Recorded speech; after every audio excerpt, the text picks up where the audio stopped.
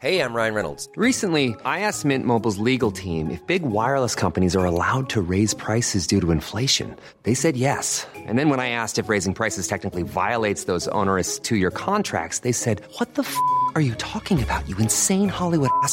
So to recap, we're cutting the price of Mint Unlimited from $30 a month to just $15 a month. Give it a try at mintmobile.com/switch. $45 up front for 3 months plus taxes and fees. Promo rate for new customers for limited time. Unlimited more than 40 gigabytes per month. Slows full terms at mintmobile.com. Hiring for your small business? If you're not looking for professionals on LinkedIn, you're looking in the wrong place. That's like looking for your car keys in a fish tank. LinkedIn helps you hire professionals you can't find anywhere else, even those who aren't actively searching for a new job but might be open to the perfect role. In a given month, over 70% of LinkedIn users don't even visit other leading job sites. So start looking in the right place. With LinkedIn, you can hire professionals like a professional. Post your free job on linkedin.com/achieve today. Support Wrestle Talk! Give us a subscribe. Hey everybody, I'm John Cena. Hey, it's professional wrestler Colt Boom Boom Cabana. Hey, I'm Double J, Jeff Jarrett. This is Rich Swann. Matt Riddle, the King of Rose. Support Wrestle Talk. Support Wrestle Talk. Support Wrestle Talk. Do it, bro.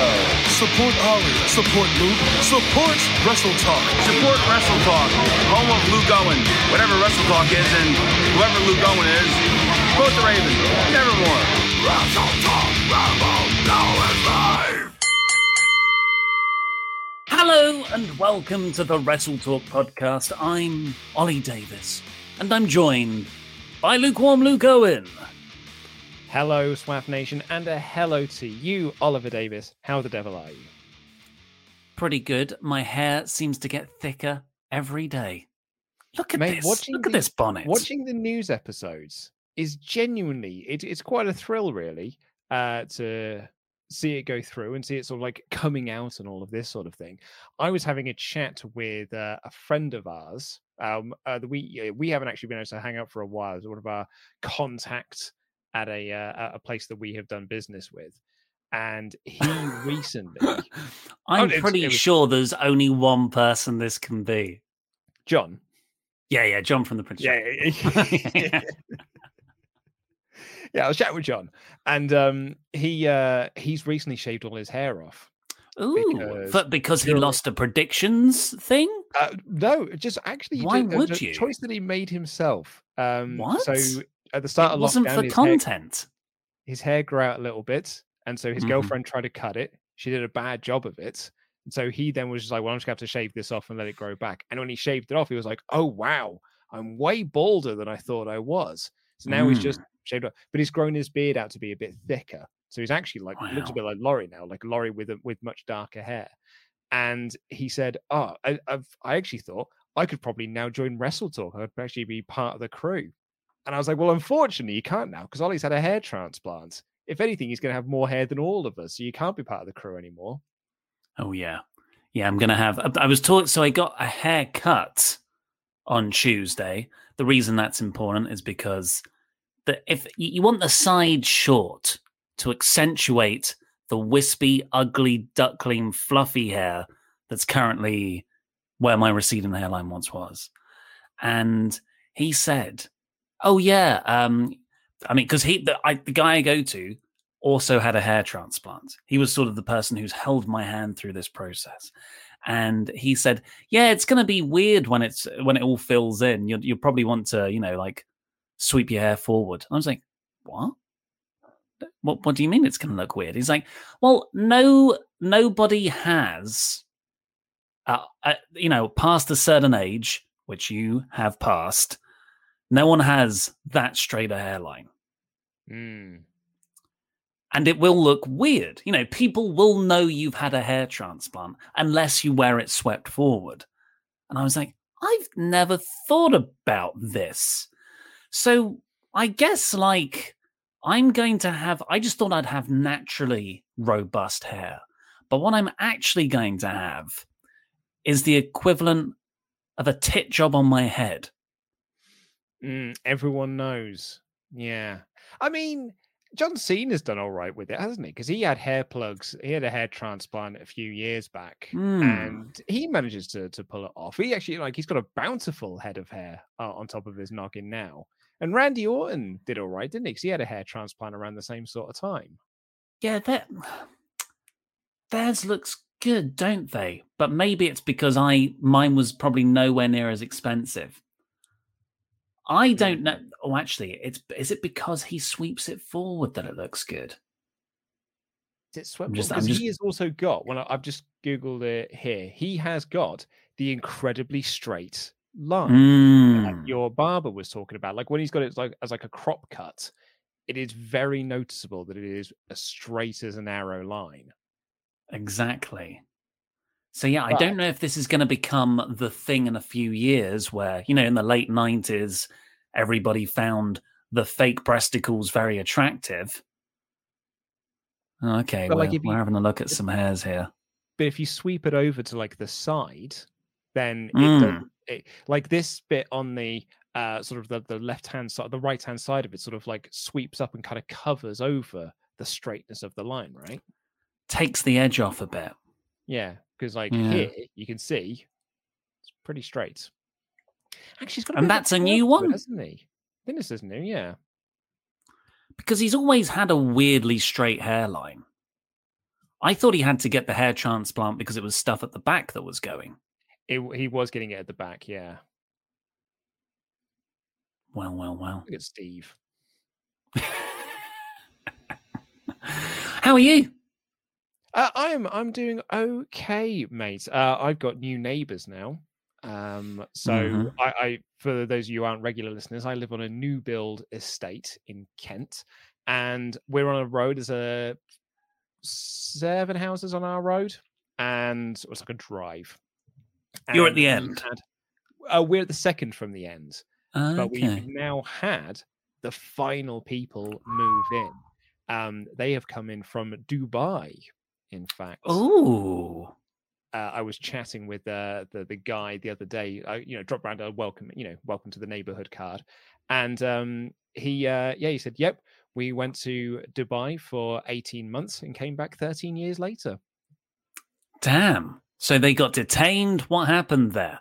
I've read reports where if you get caught with marijuana, or if you're smoking it on the beach, or having sex on the beach, not the cocktail, the act, you will be arrested and detained. Are you just reciting the plot line to Sex and the City 2? Is that what happens? I think so. No, I haven't seen the second one fully because it is real bad.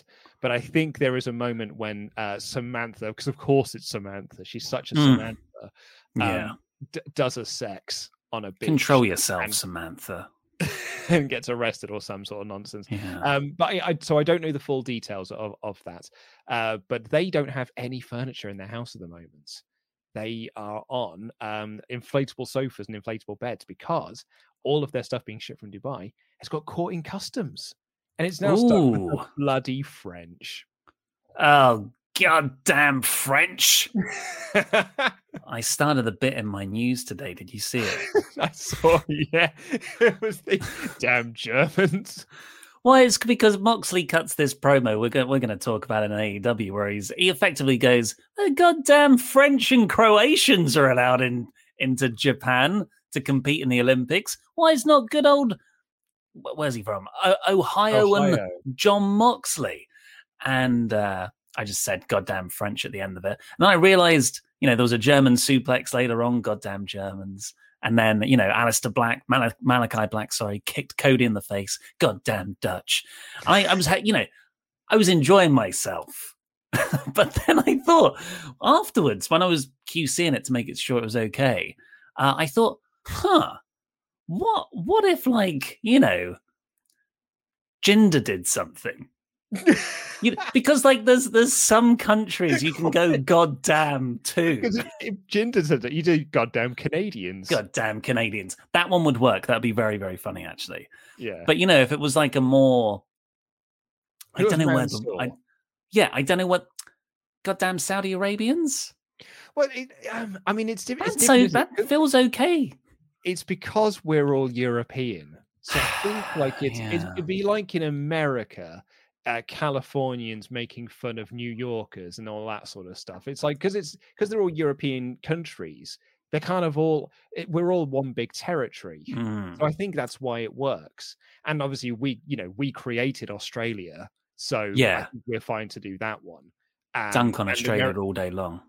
Easy to do. And Americans are so easy to be dunked upon. So I think they're also fine. Mm-hmm. But then there are just certain territories that I don't think you could get away with that, because either we didn't create them, we didn't colonize them, or they're a bit good, so we can't really crap all over them. Well, I think you don't want to punch down, do you?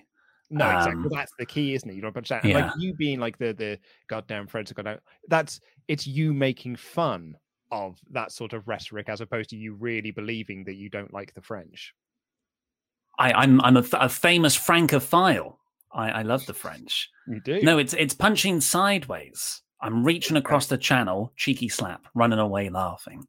But watch this space. Let's see how far Ollie can push ironic xenophobia on the news. You don't think it's punching down on the Americans? Because they are a bit cack, aren't they? I don't know anymore. I once had an argument with Laurie that I'm not punching down if it's Japan, because Japan is, like an economic force. They're like one of the biggest countries in the economic blocks in the world. Yeah, so much better. Anywho, let's get into this AEW show itself. Ollie and I, just before we came on mic, were like, totally fine show. But do you know what? I was saying that for a joke. You agreed. I loved it. Here is the show.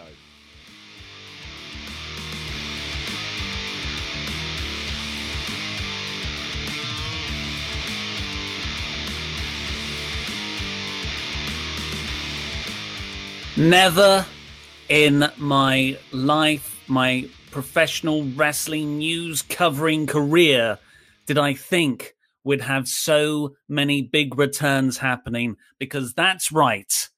They said it wouldn't happen. Juventud Guerrera is actually making his return to TNT as Jericho's third Labor of Jericho match. Incredible scenes, Luke. Incredible scenes for New Punk Rants. The man, the fan, the viewer who's on screen now, who's inexplicably been asking for Juventud the Juice Guerrera to come back to TNT. Now, I'm happy for you, buddy.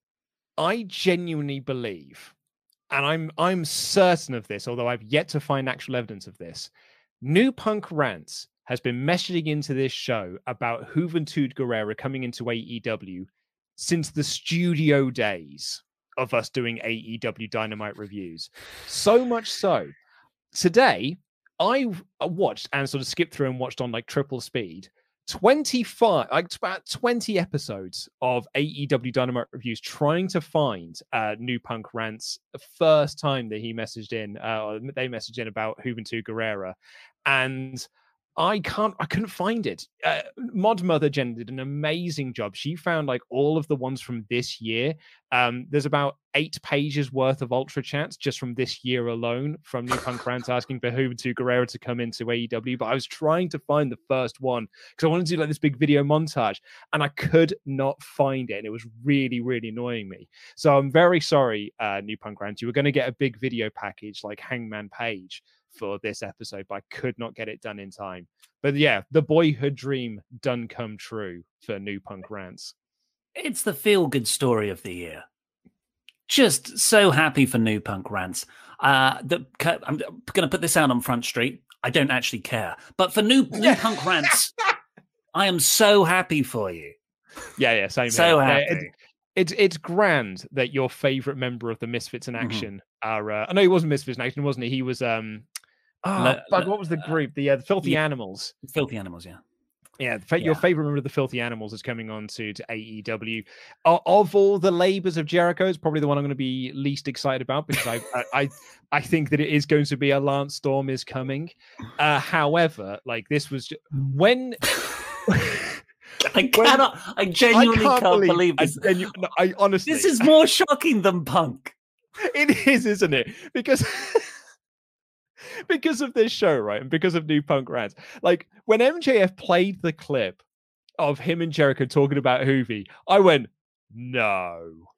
No, surely not. Surely not. Juventud Megan Guerrero is going to be on TNT to come on Dynamite next week.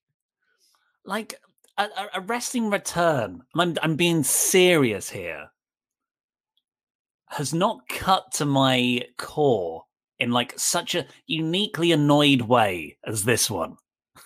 Just because me and Luke have been saying for 2 years to New Punk Rants, it's not happening. It's not happening. Shut up. There have been people, honestly, that have like messaged Sean on Fightful asking him, it's like, do you know what the status of Hoovy is? Because there's people on the Wrestle Talk who really want Hoovy to come back. And Not Sean's one person. It's just one guy. And Sean's messaged me being like, you should ask Denise. Denise knows him. Like, you can ask Denise. And I kept forgetting to ask Denise and stuff. And I think I did ask her one. She was like, oh, I have no idea. But I very much doubt that he's going to be on Dynamite anytime soon. And here we are, 2021, July, the end of July 2021. And yep, Juventud Guerrera is going to be on Dynamite next week. I'm happy for you. You know, honestly, big humble pie for me and Luke. We've been saying and making fun of you on this stream, but it's not going to happen. And you know that's why we love wrestling. I think Rob Brown has put it well here. You know you're a Wrestle Talk fan when my first thought watching AEW last night was, wow, New Punk Rants is going to flip. Oh my God, it was amazing. I've had so many messages from people going, New Punk Rants. So well done. You've genuinely, you know, that is genuinely you being persistent. You've gotten yourself over. Oh my God. Thank you to Near Wheel and DX Rules 85. Wonder who DX Rules 8 is. That DX and Solo Steve Gibson, who just become members. Thank you very much. That means you get a little badge next to your name in the live chat. Well, okay. By the way, I'm Ollie Davis. I'm joined by Lukewarm Luke Owen. This is the AEW Review Podcast. Would say Dynamite, but it's Fight for the Fallen. Their sort of third consecutive special event after the 2-week Fighter Fest shows. Please get all your Omega chats in to WrestleTalk.com/support. We'll read out every single one of them over $5 before the end of the show. And please also give us a subscribe. We've passed 50,000 subscribers. We've realized that that's actually really effective and helpful to make videos and channels successful. I don't know why more YouTubers don't ask people to subscribe more, Luke. It's a weird thing, isn't it? Because YouTube has been around for like 15 or so. You're getting on for 20 years. The YouTube's been around, and you'll be surprised the amount of people who don't know that subscribers really like matter. Like like a high subscriber count really matters. I think you and I are like among the first 7 to 9 people who have figured this out. Which like we're telling you now, the audience. So you are also now like on the forefront of change, like WWE in Saudi Arabia, of like what the future of YouTube can look like. I think now that you've heard us say this and you're aware of it, you're going to hear it a lot more places. You just pick up on it. You know, like you hear a new word and then you hear it everywhere when really it's been there all along. So yes, please do press the subscribe button. We're on the march. 75,000. No idea what that will entail. But let's start with the main event of this episode of Dynamite, Fight for the Fallen, whatever, which was the second Labor of Jericho, Chris Jericho versus Nick Gage in a death match, which I thought, okay, Chris Jericho, he did the Hurricane Rana off the top rope with Shawn Spears. That surprised me. But, I don't expect this to be a full-on death match. There'll be a bit of blading. There'll be like a table spot. This was pretty goddamn extreme. I would argue more extreme, definitely more extreme than the Moxley Archer match the previous week. Also more extreme than Thunder Rosa and Britt Baker. I would say this was pay-per-view levels of extreme. But the only more extreme match in AEW, to my mind, would be Kenny versus Moxley at Revolution 2019. It was Full Gear 2019. Yeah, Full Gear. Sorry, yes. But I would be in complete agree. Funny enough, when I was going to try and bundle those new Punk Rants comments, I found the video review that me and Housemate Simon did for Full Gear 2019. With the title was because we got so many messages from people being like, AEW took it too far with that match. Like that match was too far in terms of like what a death match can be, or what a hardcore match can be. And we were there being like, I mean, lads, just CCW's been around for 20 plus years at this point. They've been doing some wild ass stuff. And this is one of those things. Like this wasn't quite as like hardcore death match as the match he had against Cardona at the weekend, which was like a different level. Like that was like why a Nick Gage match you'd come to expect. But this was pretty close, pretty darn close to what you would expect from a Nick Cage death match. And it really is like tying into our the podcast and video title we've got here. This idea that I've been kind of pushing for a little while, this feels like a retirement tour for Jericho. This feels like Jericho is ticking off things on his bucket list of things he never got to do. He's never got to do like the big death match. So then he gets to do this here. Next week, he gets to face Hoovy one more time. He got to, have a match with Sean Spears, Canadian battle, this and the other. We're thinking likely Lance Storm is going to be one of them. This does feel like, you mentioned this last week, your pitch that you had for Jericho's retirement, which is kind of going through all of Jericho's old gimmicks and feuds. Like Sean put up on Twitter, said it's a real shame that Ralphus isn't with us anymore, because it would have been a really nice, like for Ralphus to have made an appearance. That's what this feels like. It feels like the Jericho retirement tour. To address the sort of main talking point, it does feel like a retirement tour in that regard. I don't think it's a retirement though. I think this is Jericho just having putting to an end these first 2 years with AEW.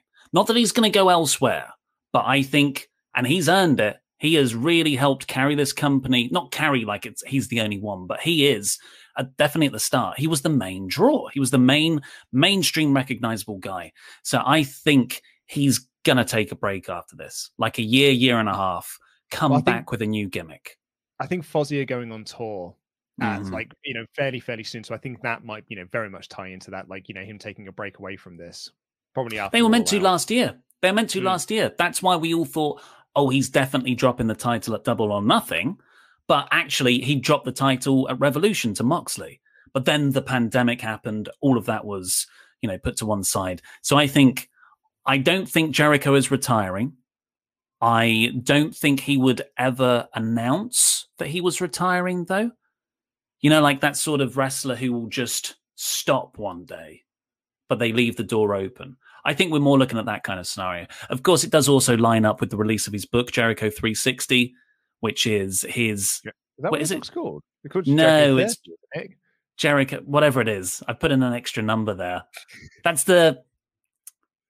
not even the name of the WWE Network documentary titles.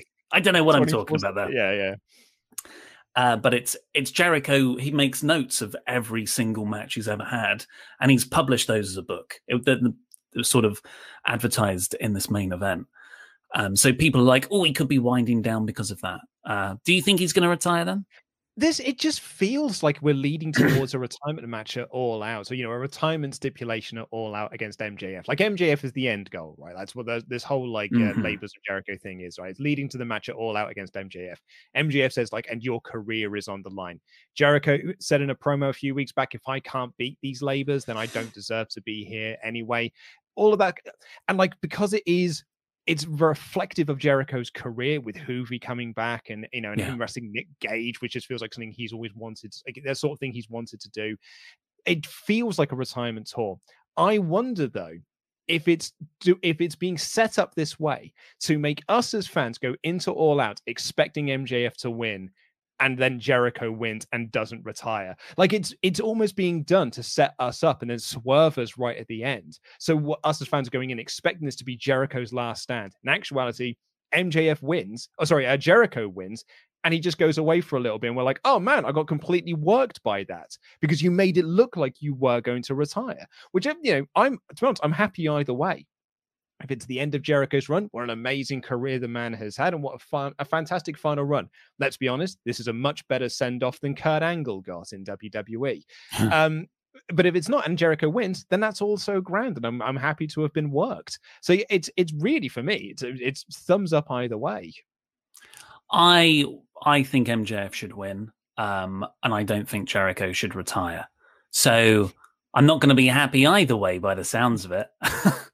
I think if AEW do put Jericho's career on the line, like that is part of the stipulation, then, and he loses, AEW so far have not been a company that goes back on their stipulations. You know, Cody is still not challenged for the AEW World Championship. They're really protective over that. So that might give something away. I think it'll, like how we got on this show with all the Punk teases, they are doing everything but say CM Punk is coming to AEW. So I think if they're smart, AEW will do everything but say Chris Jericho's career is on the line. But MJF will lean very heavily into that in promos, so will Jericho, but it will never actually be on the line, which means he can come back a year, 2 years down the line. Well, I'm curious to see where this goes. I am also curious to really to find out how you felt about this match, because you and I, we're very different wrestling fans than we were when we first got into this, 20 odd years ago, whenever it was, when like hardcore wrestling was sort of at its peak. And I have become a wrestling fan that has just been like, yeah. So, back in my day when you used to get like backyard wrestling videos on VHS, tape trading and things like that, like proper like back alley sort of things, where there was this sort of like what Jim Cornette would call garbage wrestling, and sort of like outlaw mud show or whatever, the silly things that he says. And this is what this felt like. This felt like a match that I would have seen years and years and years and years ago on a backyard wrestling video, light tubes and things like that. Only I'm watching it on national television on the main event of AEW, this big multi-billion-dollar company, which actually was like, it's quite staggering, really.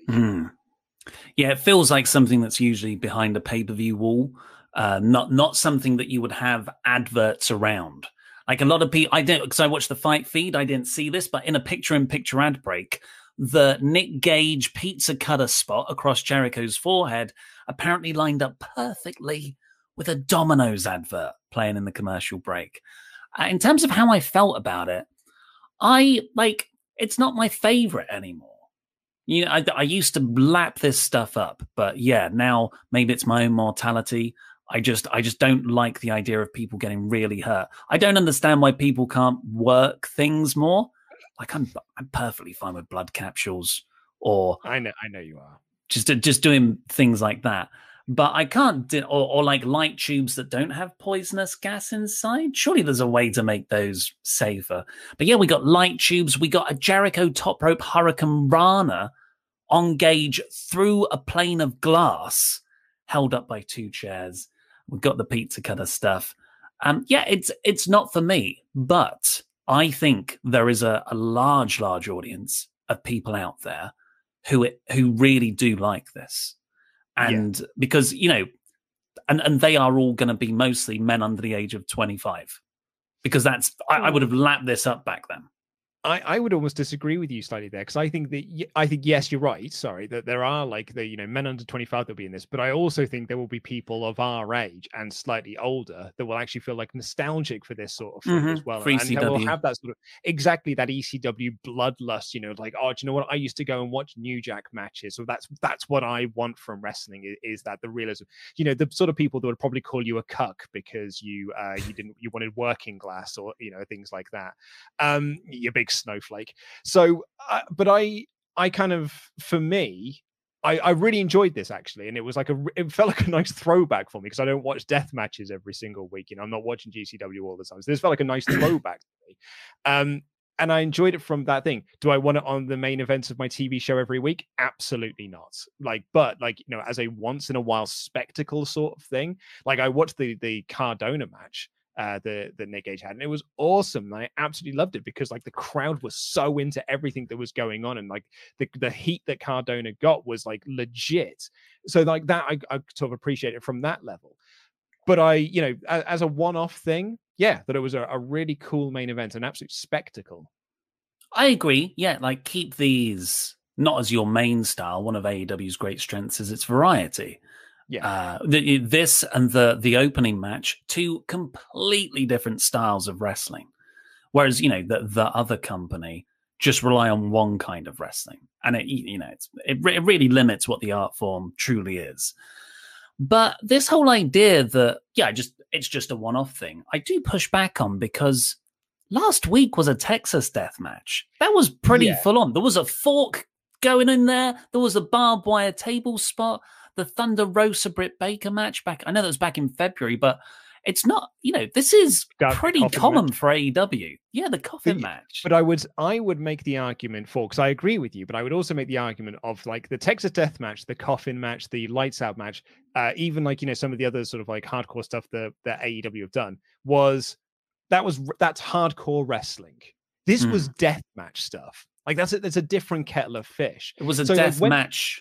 It was literally a death match last week, wasn't it? Texas death match. Yes, but it's a wrestling Texas death match. Do you know what I mean? Yeah. It's, like, oh, we're using steel chairs. Oh, steel chairs, right? Oh, we've set up a bit of a a bit of a table barbed spot. wire. A bed of barbed wire. Oh, I'm hardcore. This was literally like, you were underselling last week's match. No, I'm trying to highlight the differences between the two things. Like, that is pretty vicious stuff, but this is literally like, no, I want to try and murder you. Nick Gage looks like the sort of man that is literally trying to murder someone. Lance Archer and Jon Moxley did a wrestle. Nick Gage was trying to murder Chris Jericho, the stabbing with the light tubes and things like that. That was like, I was amazed at what it actually was on TV. I thought, man, if this is like a really watered down Nick Gage match, this is going to go down like a fart in a church. But it wasn't. This was like your typical sort of Nick Gage stuff. So that, I think it's a completely different thing to the death match that we got last week. If you sort of see what I mean, like one is pro wrestling, the other one is backyard wrestling. Yeah, I don't know if I agree. I get that they're in the same they're the same style. Like it's hardcore, high flying, technical. This is hardcore, and this is the most extreme version of hardcore that we've seen so far on TV. But I wouldn't put last week's match that far below it. Oh, I would. This one had bloody pane of glass in it. Barbed wire. Yeah, but like a pane of glass is way harder to work and make safe than it is a barbed wire bed, because you're landing flat onto it. You're like spreading your weight. It's like lying on a bed of nails. Yeah, but so's the glass. It's like thumbtacks when it's that broken up. It could go anywhere. I think the risk of glass is that it can shatter any which way, or at least the barbed wire it's going to stay in the same place. So, okay, maybe another way to look at it is that, maybe another wrestling company, not saying WWE, just saying a wrestling company's brackets general, would have done it with sugar glass. So it's a very safe, like a movie studio would do. You put in 3 sugar glasses, it's actually very safe. This was just like, no, I've just got a pane of glass from a warehouse down the road, and now I'm just going to go through it like you would do it at a backyard wrestling show. That's why I think the two are slightly different. I'm not saying either is better, by the way. I'm not saying that one is a more superior version than the other. I'm saying for me personally, I think there are two slight differences to it, and I thought it was cool that one of the other ones was on a national TV show. Apparent producer Rich says the chat is saying that glass is worse. So I would say it's worse. Glass gets a win there. I'm just saying that I this whole idea that AEW, this is a one-off or something, or like it's so much more extreme. I feel like AEW has quite an extreme element to it. But I think it's pro wrestling extreme. Whereas this is extreme. Pro wrestling extreme. Can we have a vote? Because me and Luke are just, we're not going to agree on this. Rich, can you get a vote going? What should the vote say? Who is right? Just do, I don't glass or, but I don't know. What's the pro wrestling death match or death match? Who is right? Who is right? Ollie or Luke? Okay, let's see what people say. But Meltzer's big pushback on it was this will lose you sponsors. Well, we'll certainly see, won't we? Because, if Domino's, like, yeah, I kind of get what Meltzer's saying, but like no sponsors have pulled out from any of the other stuff they've done. Like, and like to a sponsor, like, does Domino's, like, do they think they see the difference in this week's Extreme match versus last week's Extreme match? Like, no one seems to have bothered. No one seems to have been that arsed with anything that AEW. Meltzer keeps saying, like, oh, if they do the swearing, sponsors will pull out. No one has, though, have they? Yeah, I don't know how sort of prudish and conservative Meltzer's been in those sort of worries there, because I think it's only building viewers. Like, this whole idea that people are going to stop watching because AEW's too violent. They've been plenty violent before this, and the viewership's going up. Yeah. And I think a lot of people are really, really enjoying it. Hell, I'm enjoying it. I like the variety. Any more bits on this match? Probably just also point out that the Juventud Guerrera match next week, there's an added stipulation because Jericho can only win with a move off the top rope. Yeah. I think the only other thing I wanted to make note of this match is that the light tube stuff really did take me back to like secondary school and when me and my friends used to do backyard wrestling and stuff, and we stole a load of light tubes from school and to smash over each other's heads and stuff. Did you do it? Yeah, of course. Because they don't hurt. They don't hurt a great deal, right? They just go everywhere. It's just a big spectacle thing, and because there's there's crap inside them, there's just like a big puff of like sort of comes out of it. So it's a bit of a spectacle thing, but it's fairly. I'm not going to say it's fairly safe to do because I'm not advocating that people do it. I was an idiot when I did it. I was an idiot 16-year-old kid. So don't you go and do it.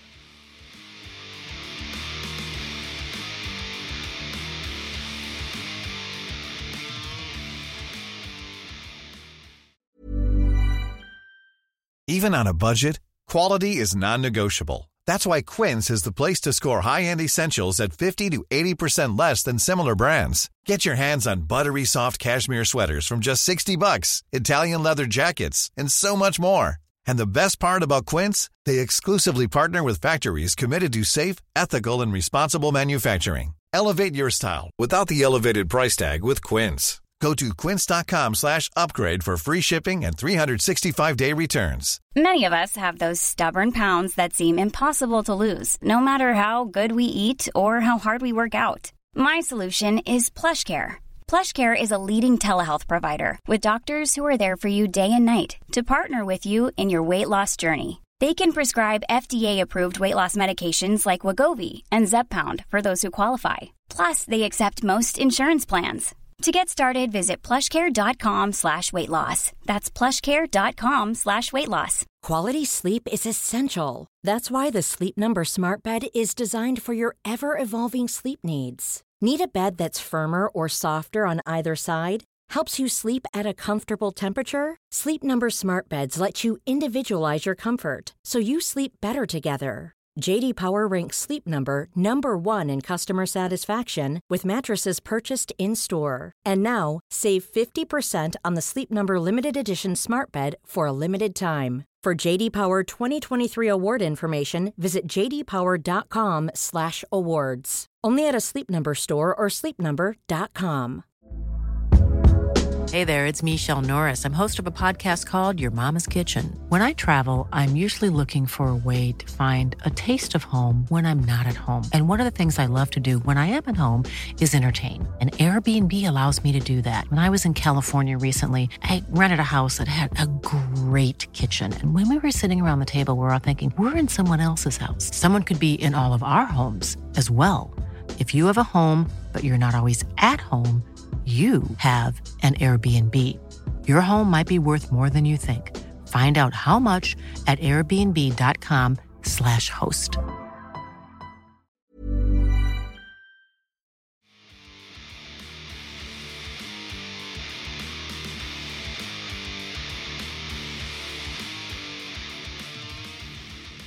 We've got 7 pages of Omega chats already. Bloody hell. We should crack on with these. Of course, subscribe. This is the thing we're pushing now. Please subscribe. What will we give you? We'll give you a where are we at now? We'll give you a mustache break if we get to a certain number. Give me a bit of time. Where's the dashboard? We're on like 50,227 currently. So we want to get to 300. Come on, folks. Hit subscribe if you're not already. Right. Hannah Allen says, hey, gents, that Jericho Gage match, I watched GCW over the weekend, and as someone who hasn't seen a lot of death matches, I've made up my mind, not for me. What are your thoughts on the aftermath of Gage versus Cardona, tonight's match, and death matches and all? Well, I think we've just covered that quite a bit. With Gage versus Cardona, I think it was quite the spectacle. Yeah, and I think that was like, it's the most coverage I've seen for a death match of that kind of caliber. Probably not since, like, you know, Gage's Dark Side. I think the Dark Side of the Ring episode certainly helped with all of that, but also because of the nuclear heat that Cardona got for the win, really pushed over. More people have been talking about Nick Gage this week than, like, I think any other week in his career, probably. Nick Corvello. OMG, I can't believe it. That mad lad Khan has actually done it. He's brought in the Juice. I marked out so hard for that announcement, and that show is the one I picked to fly down to watch. What an awesome surprise. Now hoping Shida gets booked. Charles Berg. I'm a 27-year-old man. Nick Gage scares the crap out of me. Who was the ultra chatter who predicted the Juice? I know there was someone trying to manifest that to reality. We must find them. Also, I'm 100% for the gag of Riker as my dogs. Gives me a chuckle. Of course, it's New Punk Rants. I'm sure we'll be hearing from him soon. Zachary T. Robinson. Last Omega chat from me today. Do you think any of Jericho's opponents will stick around after the labors of Jericho are done? Not too sure about Nick Gage, but Hoovy would be a great addition to the roster. Hashtag New Punk Rants was right. Hashtag the Juice to AEW confirmed. I think it's just one-off stuff. Yeah, I don't. Sean Spears won't be sticking around, will he? No, but I mean, look at him. He's never gotten over. We may as well not keep him around. Hey! I was only kidding, and you made it meme. The Adnap 2. Chances of Paul White being the fourth labor? I think that would be a disappointment at this point. I think it'd be cool. It's just, I think it'd be weird for Paul White's like AEW Jericho. Yeah, maybe. I mean, the Jericho stuff would be quite cool. Yeah, I could certainly see, or maybe like a tag match sort of thing. Yeah, maybe. Yeah, you've got to find a tag partner, and it can't be any of the inner circle. That's really nice. Nicholas Lama, Juventud versus Jericho in 2021. What planet am I on? Also, Ollie, enough punk teases for you to say the thing? Not doing it until he walks out there. You are Bart Simpson and the whole class is staring at you. In all seriousness, what an episode. Great opener, great ending. Jam that jam. Stephen Webb, if Chris Jericho doesn't come out rocking the high ponytail for next week's Dynamite against Juventud Guerrera, then what even is the point? Also, when is that jam shirt that doesn't remind me of Hulk Hogan at all going to be available? Next week, I think. But we'll let you know. We'll push that down your throats. Don't worry.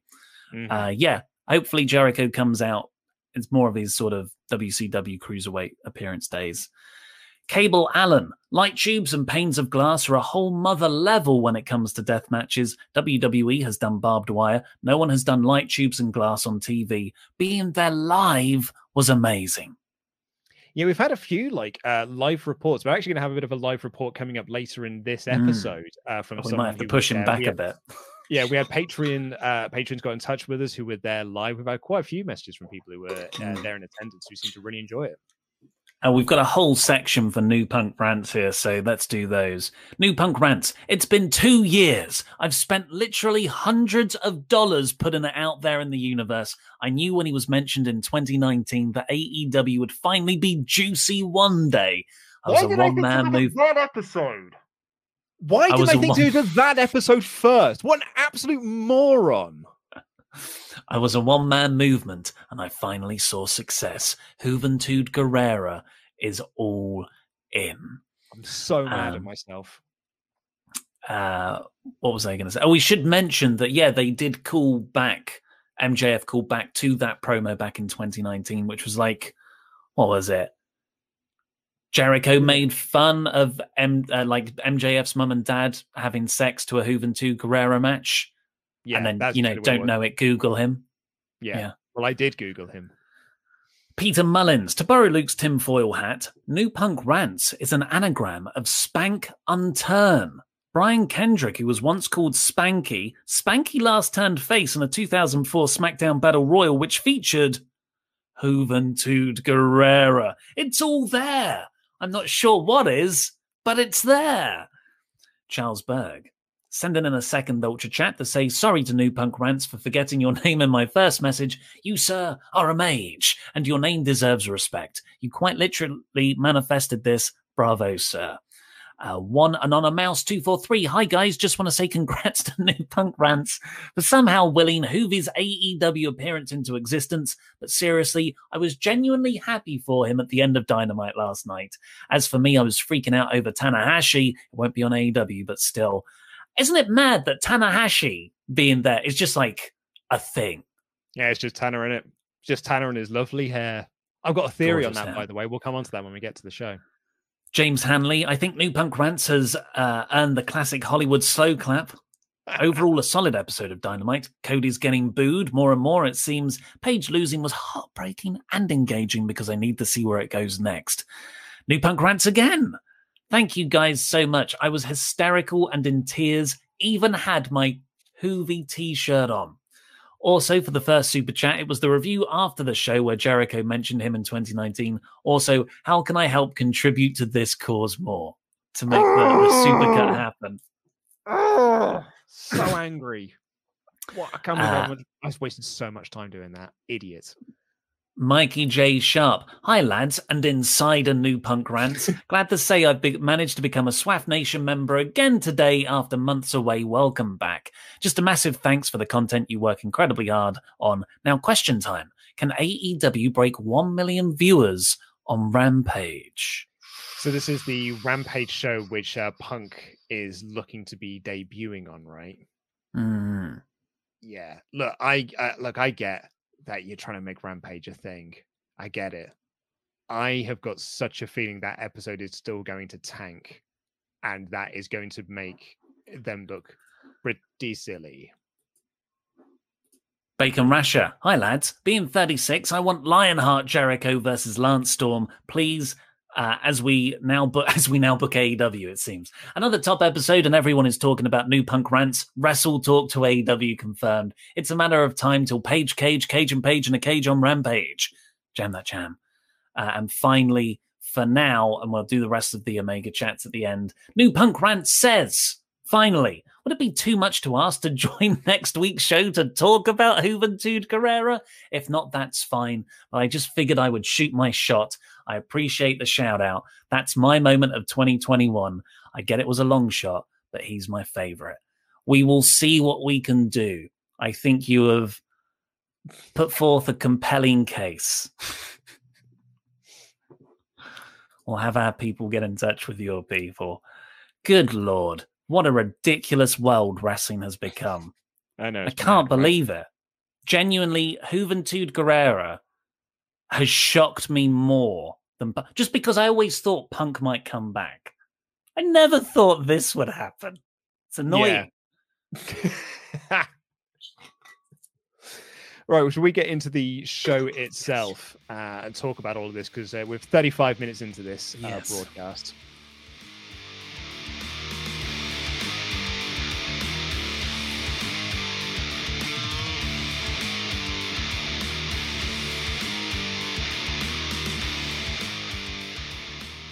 Well, the show opened with the huge match. I thought this would have been the main event, but I see why they put the death match last, because how do you top that? And the announcement of Hoovie.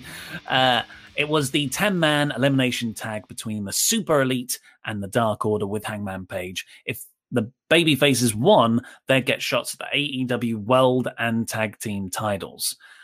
It was a crazy PWG-style match. So much fun. All the Dark Order get eliminated, leaving only Page against Omega and the Bucks. And Page just keeps kicking out. And this is where it becomes this zany, action, fun-filled romp into actually really emotional. And Page ultimately lost to a one-winged angel. It's not going to happen. after a belt shot. So yeah, and like crucially into all of this as well is that part of this finish was something that I think one of our Ultra Chatters actually predicted, which is that when Hangman Page went to hit the buckshot, Nick Jackson held onto his foot on the outside, just as Hangman had done to Nick Jackson for them losing their tag title shots to FTR.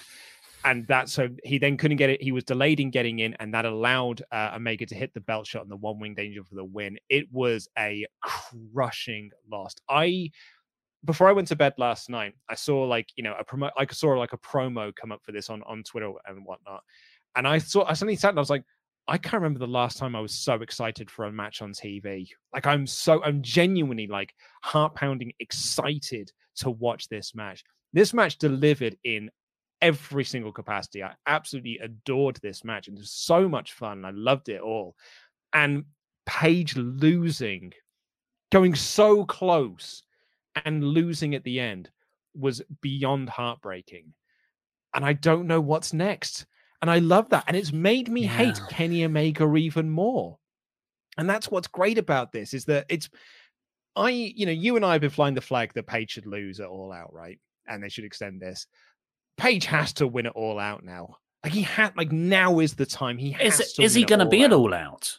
But he has to be. Like, what other match have you got that is hotter than Omega versus Paige for All Out? Omega versus Punk.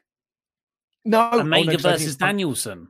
No, because I think it's too soon to be doing that. Because I think it's Omega. I think it's Punk Allen at All Out based on the show we got. Unless they just do that as a Dynamite match.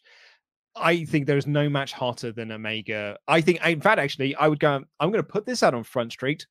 Omega Page is a hotter match right now than Omega Punk. Really? Yeah, 100%. For a mainstream, I think it's a hotter match. You genuinely believe Omega versus Page on a poster for a pay-per-view will sell more than Omega versus CM Punk on a poster?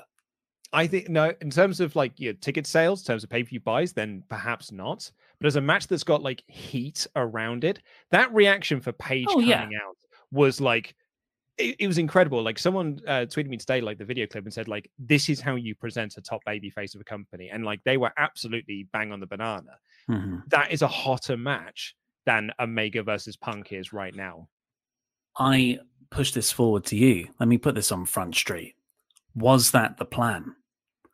But then Punk and Danielson have changed plans.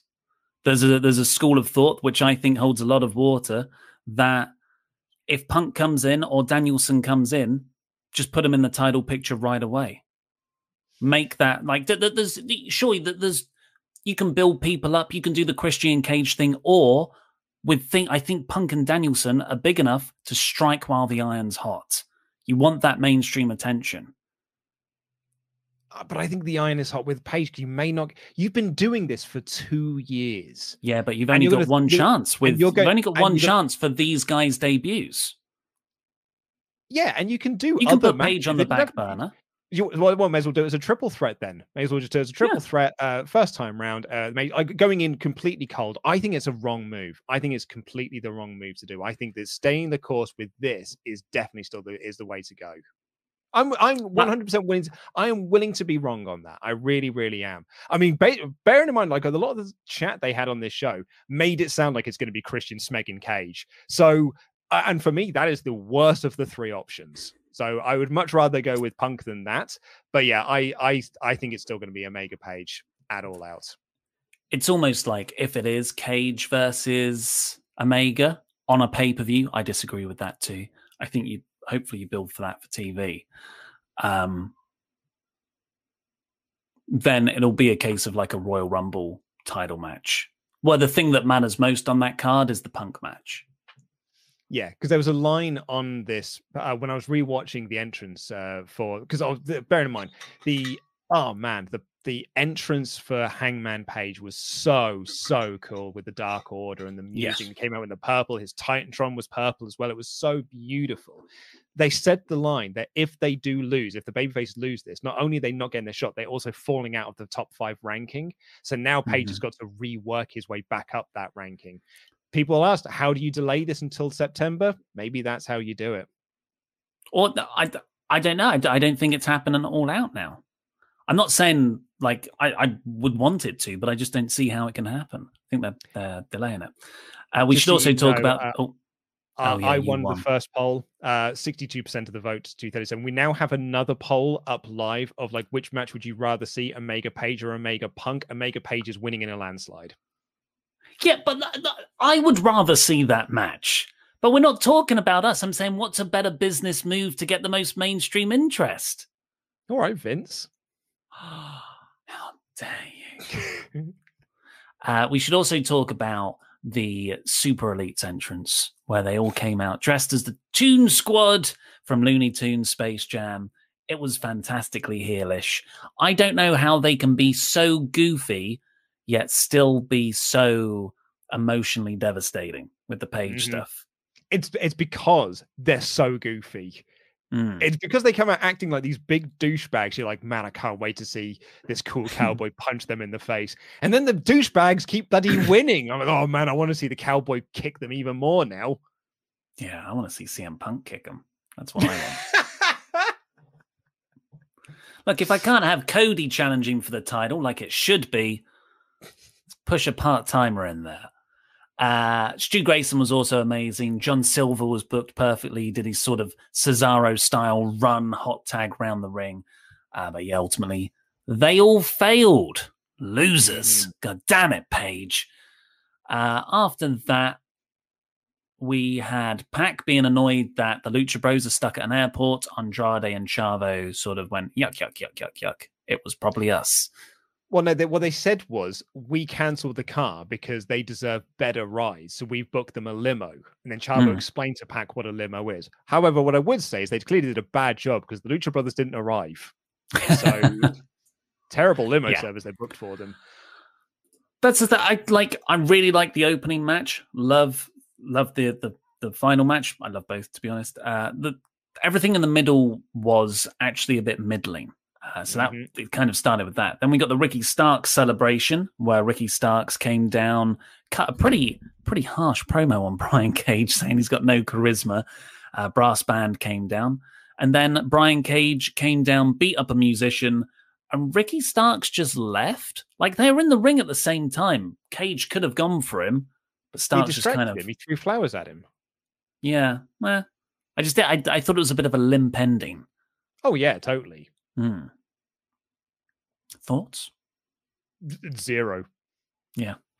The Team Taz vortex continues. They're now stuck in their own. The black hole has collapsed upon itself. Hiroshi Tanahashi then, in like a pre-filmed interview clip, said, "I will challenge the winner of tonight's US title match, the New Japan match, for a match in Japan," which is just crazy. Yes, that's happening in a couple of weeks, Tanahashi versus Archer. And we later got a promo from Moxley saying that he was going to be, hey, look, I've got some fact. You've been ducking me, Tanahashi, so I'm coming after you. So I think we are going to see Moxley not perhaps interfere in that match, but certainly attack Tanahashi after it, which is leading to my big prediction, Tanahashi versus Moxley at All Out. So Meltzer did say on The Observer that Moxley has pitched a big idea to get a big New Japan talent on the pay-per-view. So, oh really? Yeah, that's what I think it is, because I think that the match that Tanner and Archer are having is in America. I think they're doing it on one of the American shows. So, Tanner's going to be here. I think it makes sense to do that at All Out. Unfortunately, next we got a match that was one of my most anticipated matches to see, Santana and Ortiz versus FTR. The crowd was pretty dead anyway, I guess because they were worn out from the opener, but there was a bunch of like sort of interim skits between them, and it was it was good, but the crowd weren't really into it. And then this freak accident happened where Cash Wheeler was knocked off the top turnbuckle, just seemingly like dinked his arm on the top rope, that people do all the time. But what apparently happened was his forearm flesh got caught in something and it just ripped it open. And you can see him look at his arm and then blood just starts pouring everywhere on his forearm. And he just hops down, calmly walks over to the medics and is like, help me. And then they must have called an audible because Dax just hit a brain buster on Ortiz and got the win. I'm gutted for them. I'm really gutted for them because clearly, like, and it sucks because Dax and Cash haven't been on TV a lot recently because Dax has been dealing with like a shattered arm. He hasn't, like, he's been dealing with a big old injury, so that's why they've not been on TV for a while. And Santana and Ortiz, sort of by proxy, because they're feuding, also haven't been on TV, in ring for a while. So they, like, these two teams were, they really wanted this match. They made it feel like such a big deal. This is the first time these two teams have ever been in the ring together. And the crowd didn't care a jot. It just did not care whatsoever. And I felt really sad for them. And like, this is FTR country. And they didn't care about him. And it felt I felt bad for all four men involved. And then the accident happened at the end. And yeah, it was a real shame. Real shame. I kind of wish it was on pay-per-view. Yeah, I think ultimately the build hasn't been good enough. No, I agree. Britt Baker had an interview thing backstage. She said that she'd broken her wrist in the Nyla Rose match the previous week. She just gets so many injuries. Hard work. I'm worried. But, like, will she be able to compete in a title match soon? How long? A broken wrist seems pretty big. No, I think she'll be. I think she'll be reached. She'll have her match at All Out, but she's not really going to do much in a month between now and All Out. Like the All Out's a while off, and I think they'll probably do Baker Rosa 3 at All Out. You'd hope so. Then we got the moment where Tony Schiavone announced that. So you've got Rampage launches on the 14th of August. And then the 20th of August, the following Friday, so the day before SummerSlam, was meant to be a pre-tape show. It was meant to be recorded after Dynamite. What they've decided to do is book a very large arena in Chicago and put that show on live instead. It can hold like 23,000 people. And they're calling it The First Dance, which is kind of a play on the Chicago Bulls Michael Jordan stuff, which CM Punk has been sort of teasing. And then it cuts to Darby Allin backstage with Sting, who says AEW is the place to prove where you're a wrestler, even if you think you're the best in the world. And then it cut back to the crowd, and the camera lingers on so many different fans going, CM Punk, CM Punk. And then Tony Schiavone just goes, wow, the fans even in North Carolina are excited about Chicago. Weird. Can you imagine if Punk pulls out now? Like, if it is culture.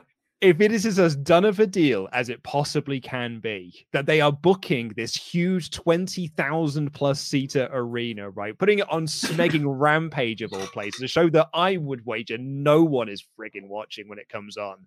Like, apart from like the hardcore AEW fans, it ain't catching on to anyone else. And then Punk pulls out of the deal. Like, it must be contractual now.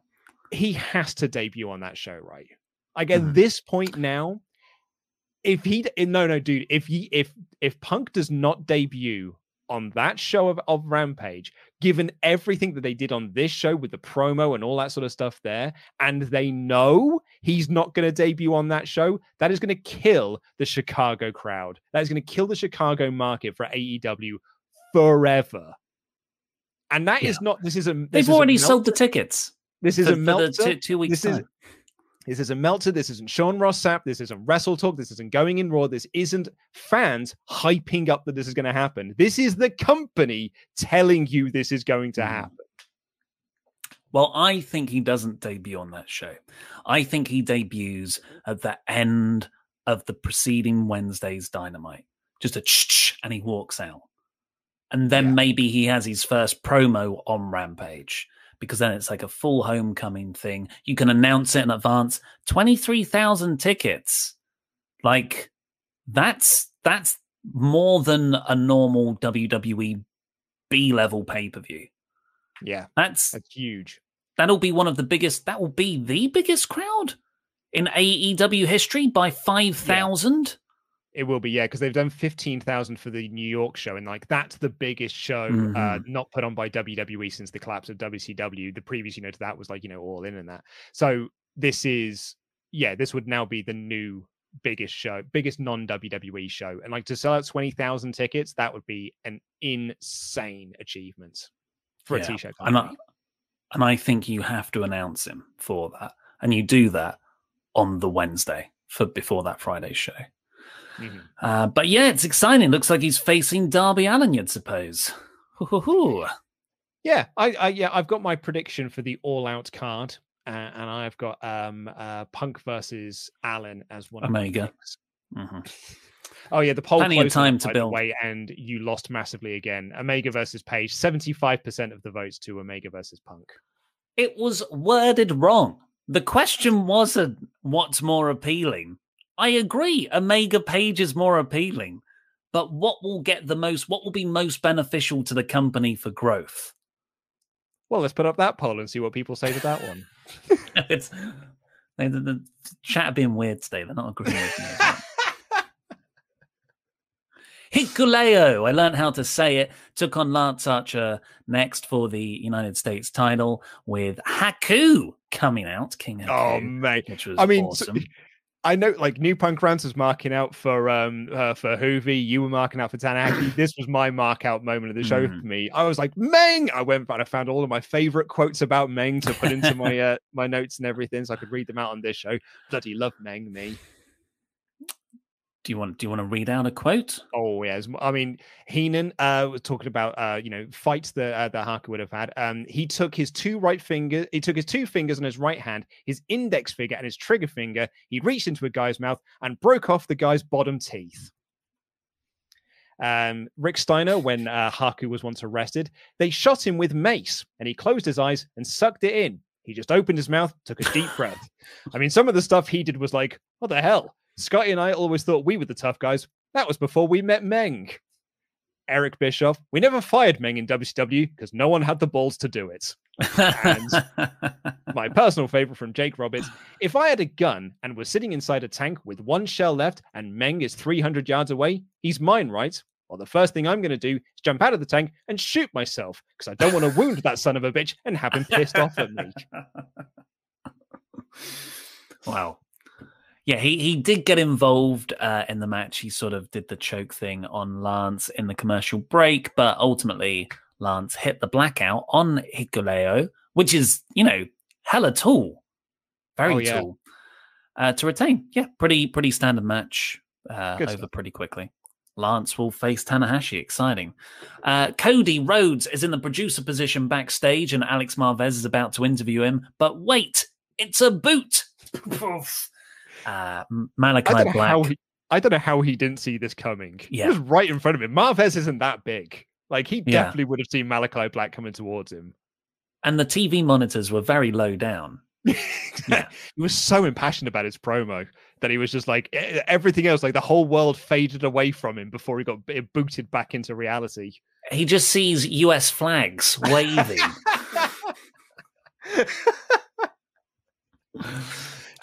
So Malachi Black boots him in the face. Tony Khan's like, oh no. Love Tony Khan's acting. And they brawl out onto the stage. People try and separate them, including Fuego del Sol, who just gets a black mass of death. Sold it fantastically. But yeah, that's the build to next week's match. Cody Rhodes was booed in this building tonight, despite him wearing that white suit, and Malachi Black wearing the black suit. You got to think, Cody loses, goes and does the Go Big show, comes back, I'm hoping, a heel. And then you can tie it into the idea that people who face Malachi Black come out changed. I think we are getting Cody Rhodes losing here. He goes away, does the Go Home Big show, and then he comes back for the rematch at All Out, which he then wins as the big white baby face. We don't need a vote on that one because we both know that's the correct choice. Come on, America. Miro got another promo backstage. He had this fantastic line There are two things that motivate me in this world: a vengeful God and a double-jointed wife. He is great, and he's got a match against Lee Johnson next week. Couldn't care less about the Lee Johnson match. I just want to see Miro wrestle and kill the poor lad. Exactly. It's been a while. Yeah. He's been enjoying his wife and his vengeful God. Hardy Family Office took on Jurassic Express plus Christian Cage. I am very disappointed that Christian didn't come out with Jurassic Express with Marco on his shoulders. Yeah. He got his own entrance. It was a pretty quick trios match. They called it a trios match as opposed to a 6-man tag. Do they do that often? I don't know. I haven't paid that much attention. It seems like the sort of thing they would have done. But it was a perfectly fine little match. They were really implying the fact that Christian Cage is unbeaten here. And they even said, like, man, he should be in line for a shot against Omega soon, you'd think, wouldn't you? So, like, they are going down that direction. I was, also very disappointed that Cage didn't come out with Jurassic Express, particularly considering how over Jurassic Express's entrance is.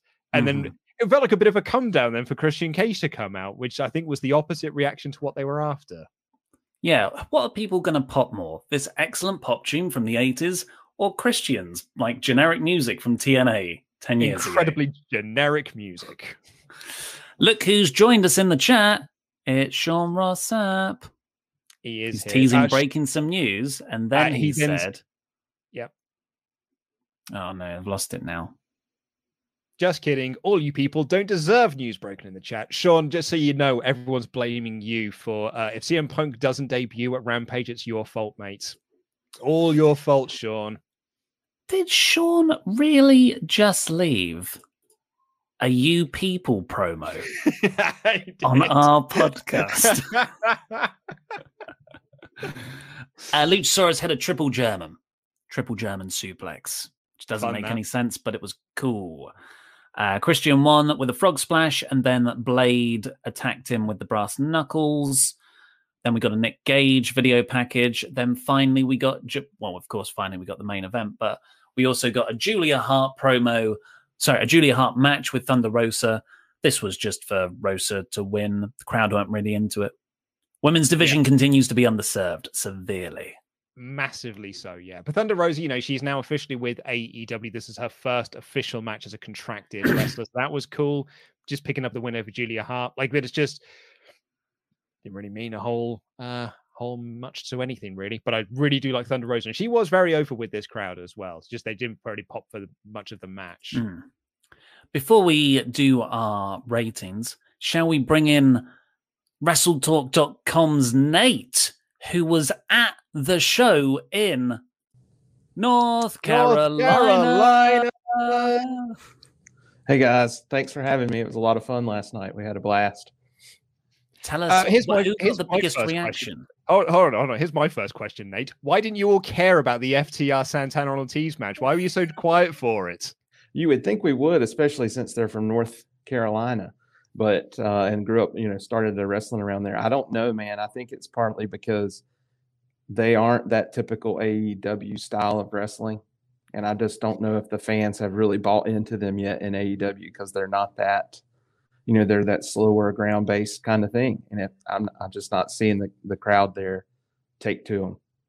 I thought it might have been that people were just like overwhelmed by the opening 10-man tag, that nothing was really going to do well with the crowd until the Nick Gage match. It might have been. But there were some loud pops all night long, so it was a lot of fun in there. Who got the loudest pop? I would have to say, honestly, it was probably Hangman Page at the opening. During the entrances. Yes. Yeah. But that Judas, every single person it seemed like was standing up singing Judas. But it's hard to count that as a pop, because people are just wanting to participate. But yeah, karaoke. Yeah, but that Hangman Page pop and I don't know if you could see it on television or not, but like when we were in the crowd, Dark Order comes out while the video is playing. And so they're in the dark and you can see Hangman Page, little glitter standing there at the entrance. And the crowd is just going crazy, waiting for the lights to come on. And when those spotlights hit one at a time, the place was going nuts. And I don't know if you guys know this or not, but Hangman Page also really got his start in North Carolina as well, wrestling for the independents. around. Strangely enough, he wrestled for a local promotion I check out a lot, PWX. He was in a faction with Jackson Riker in that organization. Where is he? Where is he? There he is. The baby face of the century. Move aside, Paige. If I can't have Punk, surely the chat will let me have Jackson Riker versus Kenny Omega at All Out. Yeah. They were on the same team in War Games here in Charlotte a while back for that company. So it's really interesting. We had a message from someone on Patreon as well who was also there. So I was wondering if you agree with this, Nate. They said like the biggest pops were 4, in no particular order: Fuego del Sol, Orange Cassidy, Miro, Hangman Page, Darby, Sting, Britt Baker, and Aubrey Edwards. I'd have to say yes with that for sure. Yep. Just watching around in the crowd too. One of the things was interesting, especially about the Cody thing. I'm starting to feel like maybe Cody is starting to get a little bit of the John Cena effect, because a lot of the kids, even my kid, I took my 10-year-old to the show. A lot of the kids that were around that 10 or 12 and under range were wearing Cody shirts. But when Cody so interesting. But when Cody came out, all the grown men started booing, right? And so, and an AEW crowd has a lot more grown men than the little kids. But so it's definitely a louder boo. So it's interesting. Wickedly interesting. That's really fascinating. I hadn't even considered that it could be just that a generation thing. That's really cool. Davis, how did your son react to the carnage of the main event? So my son is 10 and he loved it. When he plays WWE 2K, we only play Extreme Rules. He was the only thing he was upset. Why wouldn't you? No kendo sticks. That's his favorite weapon. So he was upset they didn't use those, but he loved the light bulbs. Oh, you need to have a chat. Kendo sticks is nobody's favorite weapon. I know. But we're working on him. He did legit cry when Hangman Page lost, though, in the opener. Oh no! Yeah. Oh, that's so sad.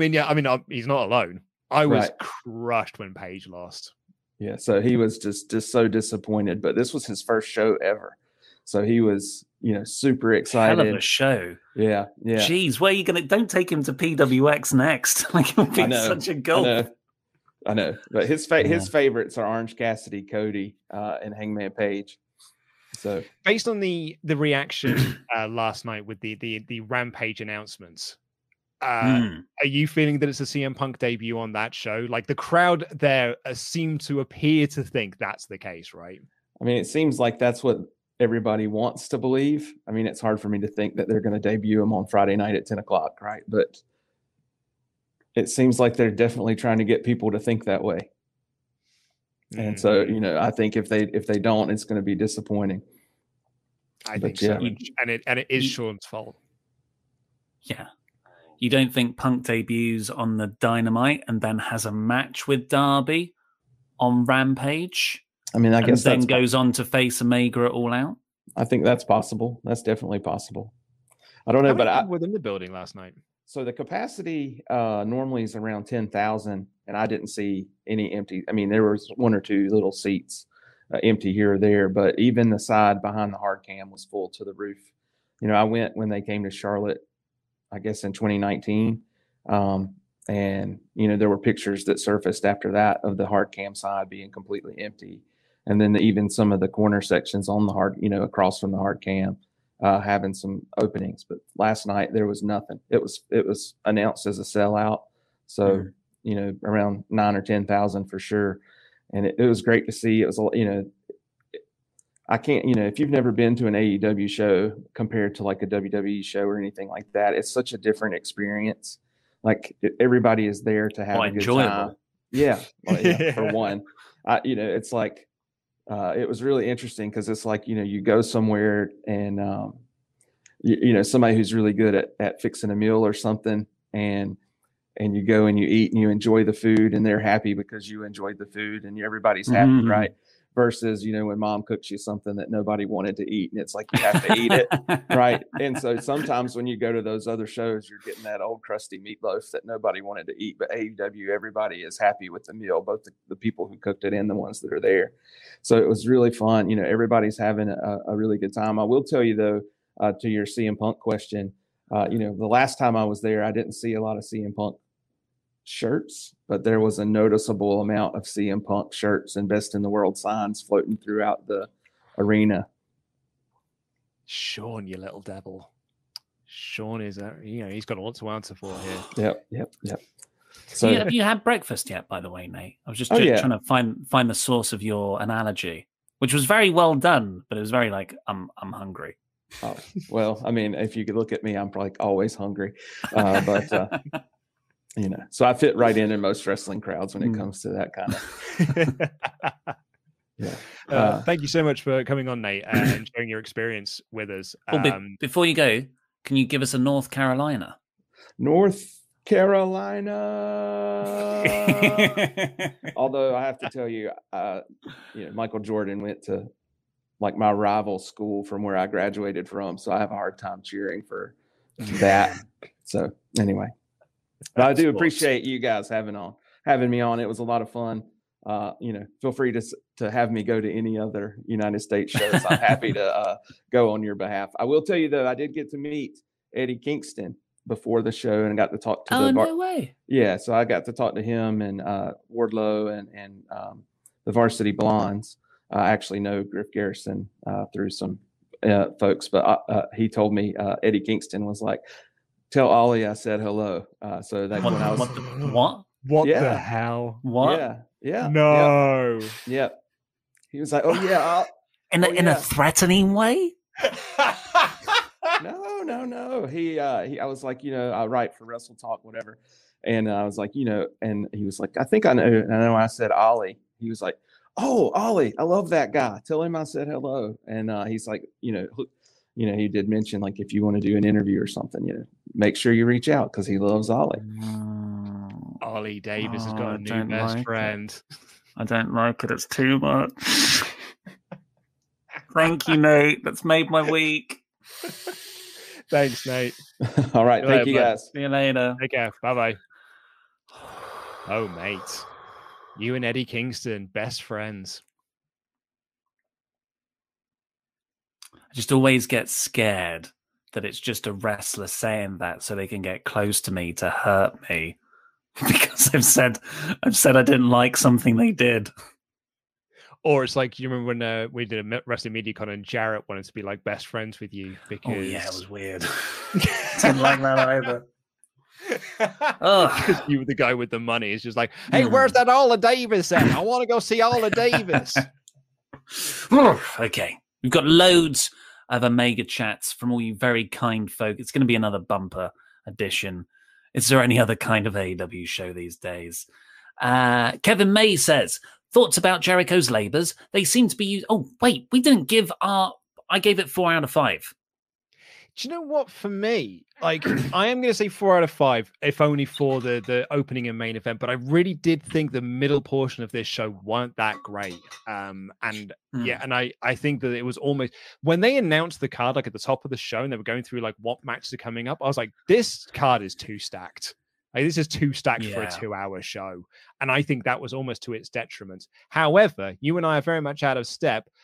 59% said it was a 5 out of 5 All Elite show. 27% saying it was AEW awesome, 4 out of 5. The usual sort of 6% in the 1 and 2 out of 5 category. We did actually get an email from, let's get the name of this, Josh, who said that in the defense of the people who give the show 1 and 2 out of 5 ratings, it's not just because they hate AEW, they really want to like it, but the show just isn't for them, and it just doesn't work for them on many, many levels. Well, then stop watching it. I mean, he gave me a 9-point plan as to why he doesn't like the show. Get the poll up. I was going to bring this up on Raw's poll because exactly what I said last week. It tapers out. Like on Raw, it tapered out. You've got like the favorite, and then either side it tapers out and levels off accordingly. But here you see it again. It's very weighted high. and then it tapers off. But then it's that 1 out of 5 amount that's one portion of our viewers or subscribers, because maybe they're not watching this show. This poll is available to anyone to go on the community tab. They're voting it as the worst possible option. I can't explain it any other way than it's coming from a place of just a rational dislike. Do you like my new 1 out of 5? Yeah, Malachi Wack's good. Thanks, mate. That's the only positive coming out of this tribalism.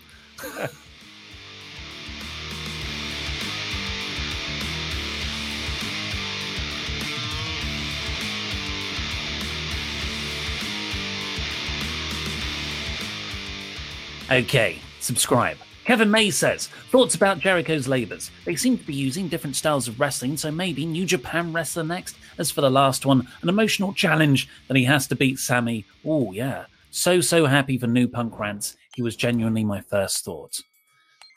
Yeah, I would really like Sammy to be the final one. Excuse me, would be really fun. I think a tag match, like now that we said the Jericho thing, because they're both there, maybe that could be a really fun angle to do. But yeah, I think we're going to see a lot of like differences and different eras of Jericho, which we were sort of talking about last week as well. Get out the jacket. Ambrose says, did you see that Jericho's leg clipped the pane of glass before Cage hit it? Almost went wrong there. Also, I just wanted to say that Monday's episode of the Wrestle Talk News was an absolute classic. Had to watch it back yesterday. Ollie is the best in the world at this. Oh, thank you very much, Amro. I don't know if I did anything different to normal. Did you start your CM Punk watch on that? That was on Tuesday, I think. What was the Monday episode? It was the CM Punk Serious Issues one. I guess it had the Magic Spoon sponsorship. There it is. Yeah, they don't sponsor this show. Stop naming them. I love it. They stabbed me in the back and went with you instead. Alexa Demorkai, why did Ollie have to bring in Lance Storm into the equation with Jericho retiring? MJF comes out, announces the fourth opponent, stating, okay, time to get serious, and Storm walks out. Yeah, I think that was actually your suggestion last week, Luke. Thank you. Yeah, I would love to, I think if this is a Jericho retirement tour, like, his very first match was against Lance, having his, potentially one of his last matches against him as well, I think is quite lovely. We have 7 pages of chats to get through, so I'm going to speed up a bit. Zachary T. Robinson. Hey, guys, where do you think Hangman goes from here? He's still ranked number 1 in singles competition, but with the stipulation from last night's match saying he now can't challenge for the belt, it feels like it undermines the ranking system somewhat.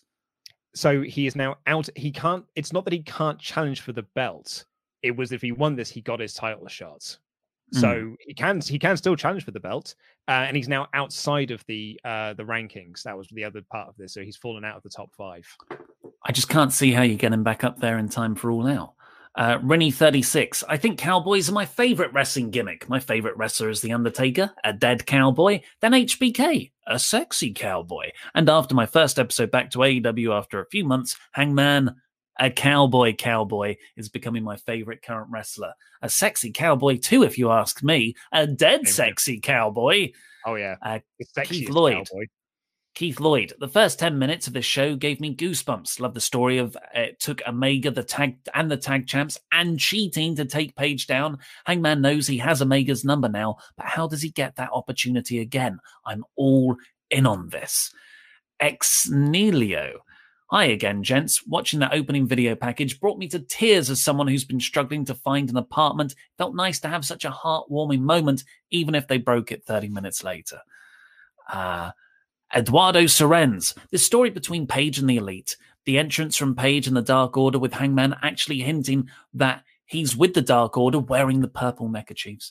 The last people in the match, Page versus the Young Bucks and Kenny. The history in there. Yeah, all 4 men part of that tag match. That's what they kept saying. It's like, this is the 4 men in the Revolution tag match. Oh, man, what a match. Eduardo Sorenz again. We all thought that this was predictable for All Out, Page versus Omega, but now we don't know how Page will be challenging Kenny, and I love it. Also, we were so bummed when Page lost that I felt sorry for Starks and PMP versus FTR afterwards. So Eduardo was there in person, it looked like. as part of the crowd that didn't get into the match. Colostopia, that cowboy intro looked like a Marlboro commercial. Paige asking help from the devil, aka Bullet Club, Jay White, and Gorillas of Destiny. After all, the enemy of my enemy is my friend, we can also have Bucks versus GOD. P.S. Korea versus Korea match for Lance versus Jericho for Labor number 5. So Storm would have to retire. Well, the Storm's already retired. He retired retire again. Retire a third time. And I don't think Paige needs to go to the Bullet Club. He's already got his group. He's got his new group of friends. And he should be a lone cowboy at the end of it. Not a real doctor in training. Hangman Dark Order entrance was perfect, and I love AEW, but all downhill from there. Terribly paced match, too much goofy rubbish, and had Dark Order lose to a team not even focusing or taking it seriously. Tag titles haven't felt important since the Bucks won them. CM Punk. I mean, the tag titles have gone on the back burner for a company with so many great tag teams. They haven't really had a tag title feud since they won the belts. Like they had, the Moxley Kingston thing, but I never felt like it was a tag title feud, if you see what I mean. Buzz, love the podcast. Helps me get through work every day. I have a bit of an odd take, but I'd love Paige to win the title from someone other than Kenny, then have Kenny challenge for Paige's title where he kicks out of the One-Winged Angel. I just don't see how that works. Did Sean just break some news? Is it the official Fightful account? I mean, I don't think there are verified accounts anyway, so I think that would be hard to quantify. But I mean, it sounds like the sort of thing Lance Storm would have said that he wanted to do another match with Jericho. Look at Sean. Dead Punk teasing all these comebacks. Who next, Sean?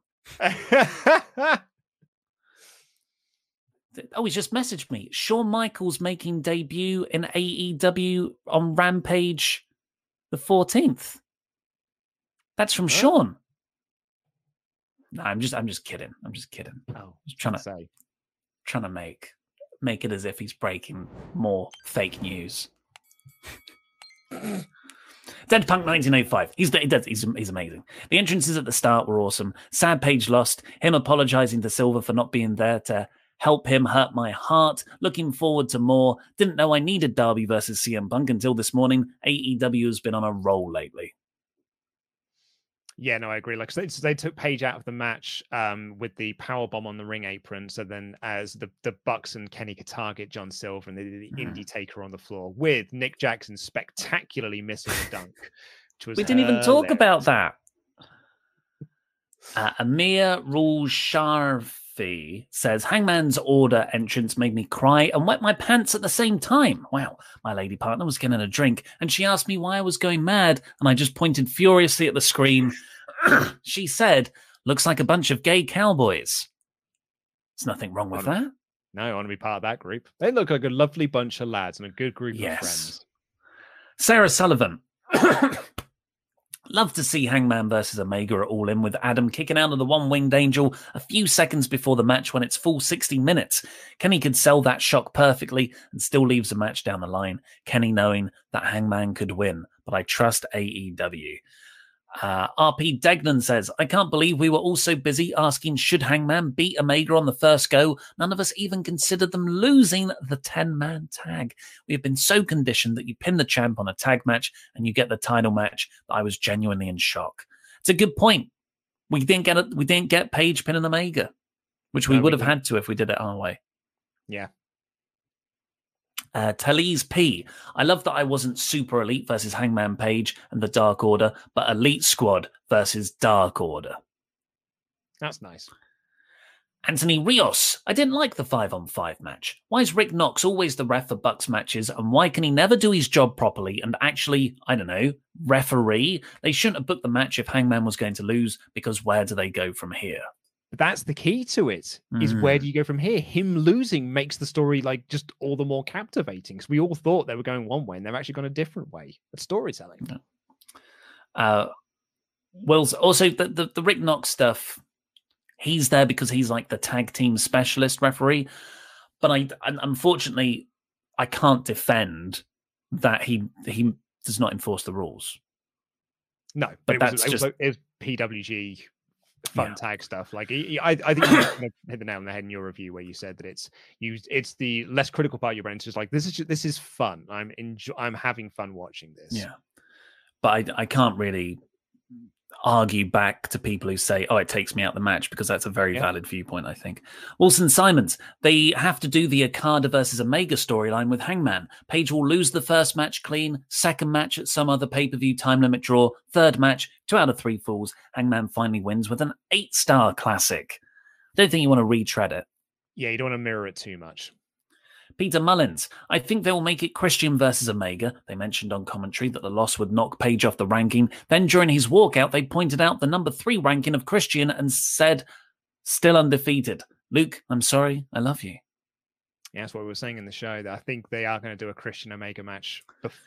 Whether they do it, I don't think it's an all-out match, but they can certainly do it before All Out. Mm-hmm.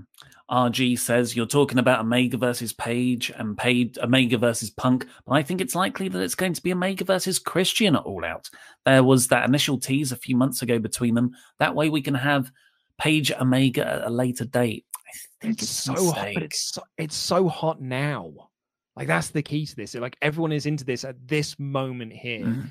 If you delay it for 3 months, 4 months, it may not ever be as hot as it is right now. It may get hotter, but you don't know that. I think we can all agree that Omega versus Christian right now is not something many of us want for a pay-per-view main event. He's a low mid-card guy at the moment with like the Hardy stuff. RP Degnan, Ollie wins and losses matter in AEW. Do you really want Punk to walk straight into a title match and undo all the work they've done the past 2 years to make that true by giving a shot to someone who hasn't wrestled in a decade? Maybe if he was a heel, I guess. Yes, because that's exactly what The Rock did to him. Yeah, that is nice.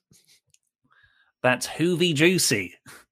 Blight Patterson says, so Ollie is saying that instead of focusing on a homemade talent and young star, AEW should have not even a part-timer, but a retired star come back and go right into a match with the champ. Mr. Davis still lives in UIC. Vince would be proud.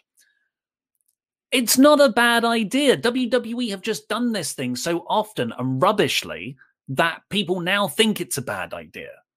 When actually done in the right moments, with the right amount of mainstream interest, I think it makes perfect sense.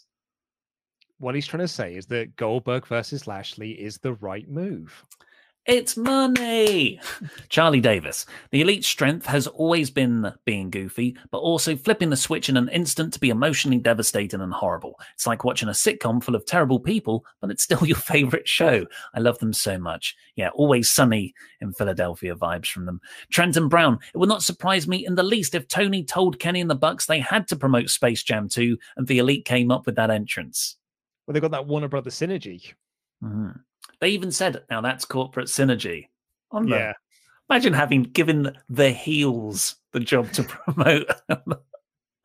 And also, like, I would, in perhaps side defensive, people think that it was, kind of selling out sort of thing. They've been doing Space Jam references for years on being the Elite. Like, when Hangman was like trying to get ready for All Out, the first All Out, I think it was, and he was like feeling down on his luck, they were giving him the water from Space Jam 2, from the first Space Jam movie, to try and make himself feel better than what he was. Anyway, Rinny36 said, I can't wait for WWE backstage star CM Punk to return to wrestling for the second time in the past 2 years. On a serious note, after having ended an on-off relationship with AEW for the past 2 years for reasons I don't even know why, I'm finally hooked. Zachary T. Robertson, given the whole CM Punk to AEW speculation and the multiple shows in Chi-Town coming up, will you guys be live streaming all the Chicago events to see when he debuts? I just want to see Ollie mark out again, like his reaction to Omega's kick out at 1. I think we and Luke are going to talk about that tomorrow, about what we live stream and what we don't. I also don't know if I'll mark out as much as that, because that was like a moment in a match that I didn't see coming. Whereas now I'm like waiting for the Punk debut. So it'll be a different kind of reaction. Jose Batista, I already have an all-out ticket. I can't believe I bought a plane ticket from a one-day trip to Chicago for the August 20th Rampage just so I can maybe see CM Punk. That's the level of excitement this company creates. Sari said, thank you guys. Last week I asked suggestions on which Bryan and Punk matches to watch. Now I've done my homework and I can say that I finally get why people are freaking out over this. What a time we're living in. Unreal. Good job you to do the homework. Nate S. If for whatever reason Punk doesn't now come to AEW and just say, we never said it, he signed, you just assumed, it's going to be hard to recover from. This is one they can't tease like this and not deliver on. Congrats, New Punk Rand's way to stick it. Nate S., I 100% agree with you. It's one thing for Sean to report it and us to talk about it, us as fans to talk about it. AEW dropping all the hints in this show, that's a different kettle of fish, right? Mm-hmm. James Hanley, this First Dance Rampage episode, I will be at the first episode of Rampage in Pittsburgh the week before. I was at the Royal Rumble 2014 when Punk did his last match. Why not have him start back where he left off? New Punk's wish came true. Why not mine? Look, where would you debut Punk? In Pittsburgh, where he had that match, or in Chicago? In Pittsburgh, where he was taken out of a Royal Rumble by Kane, or Chicago, the home of Money in the Bank 2011, and his hometown. James, I think you got to take this loss. Ian Berkeley, you keep saying CM Punk, but Darby said best in the world, so clearly Shane McMahon is all elite.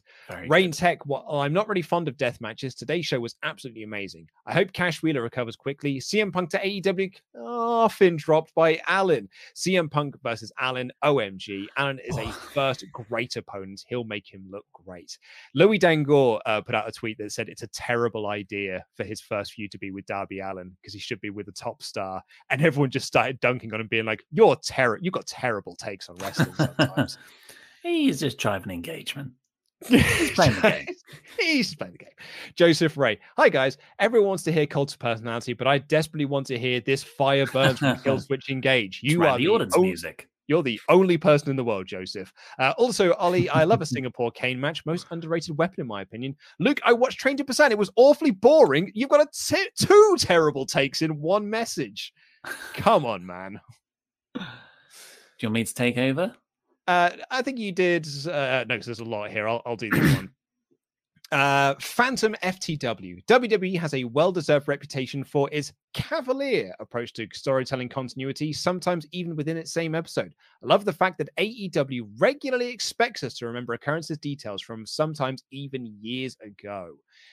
Jared Hazelwood, the working relationship with New Japan is obviously one of the biggest bargaining chips AEW has.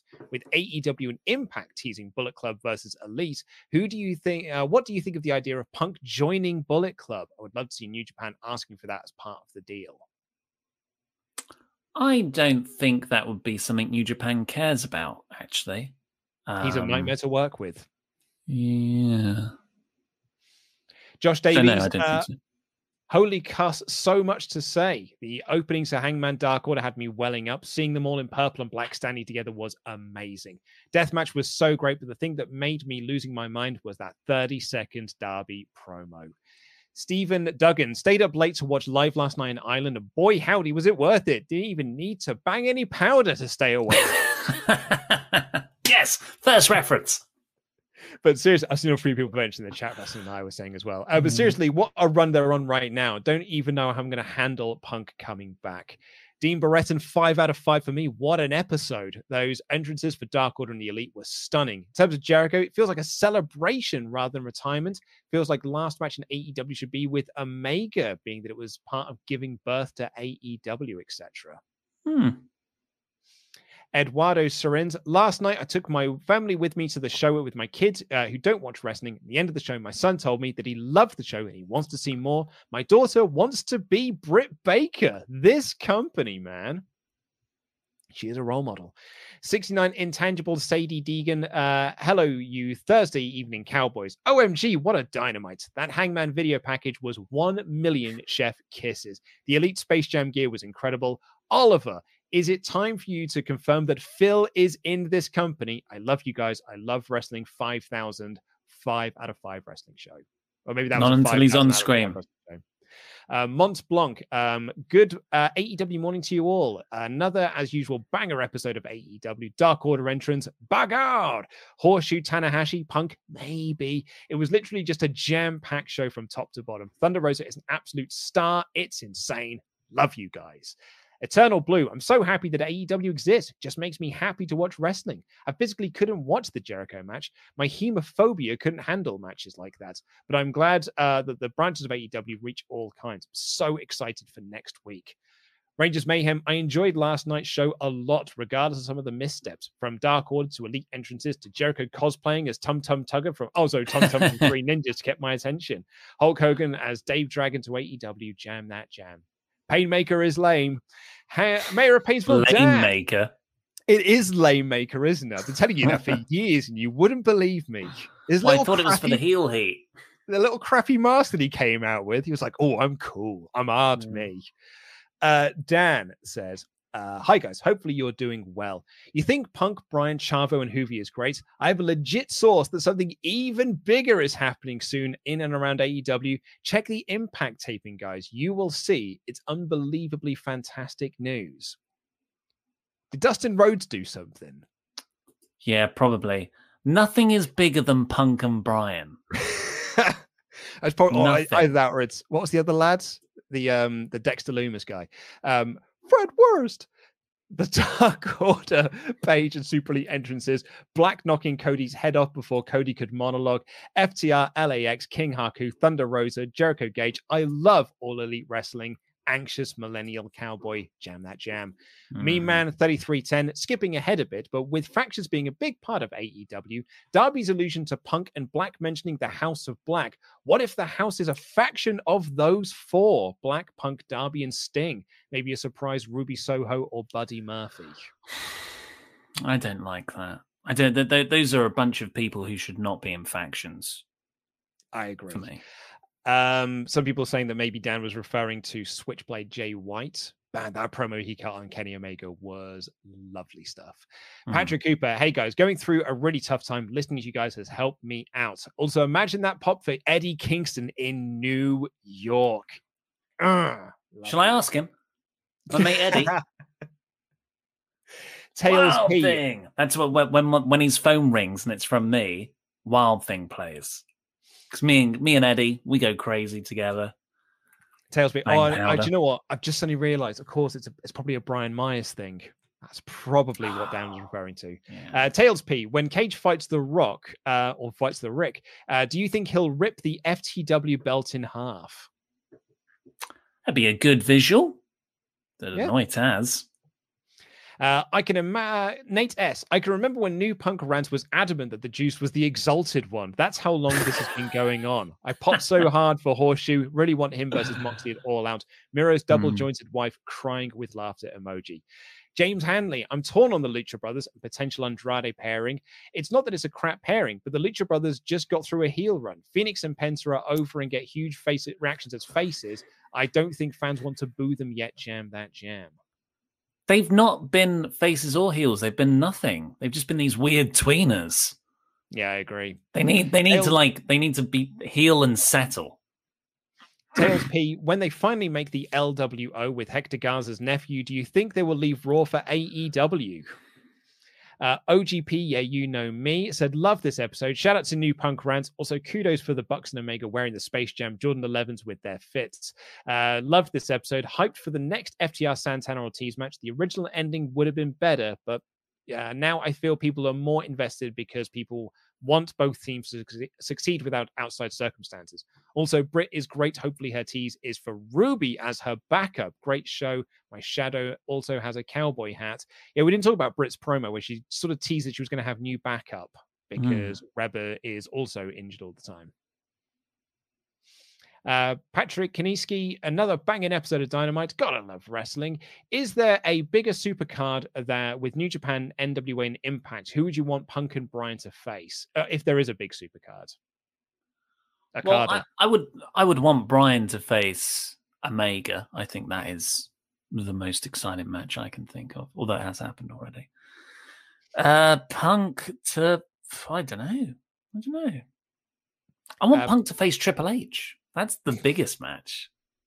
Ironically so, because it was the match that made him quit. Peter Mullins, gotta say, Darby must be loving life right now. Tony, welcome to AEW. We're teaming you with Sting. Hi, Darby. We're giving you the TNT title. Hi, Darby. Would you be CM Punk's first opponent? Ring, ring. Darby, this is Jackass. We need you in our movie.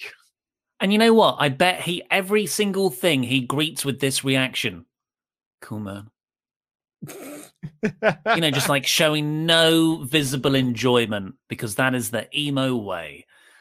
Peter Mullen says. Someone just said in the chat there, Punk Naito. I like that. That'd be cool. Peter Mullen says, huge congrats on the incredible milestone after grinding away every week with consistent content. You now have to watch older content, which might not be for everyone, but I'm really happy for new Punk rants that Juventud Guerrera is back. What? 50k? When? Exenilo. Hi, boys. Just wanted to say thank you so much for getting me into wrestling and specifically AEW. I had always been interested, but it was me telling my girlfriend about AEW and how important it was that actually got me to start watching with her. Continuing from before, my girlfriend doesn't know anything outside of AEW, so it's always interesting seeing how she reacts to people like Black. Just goes to show how great AEW is, that someone who has never watched wrestling before can get so invested in it.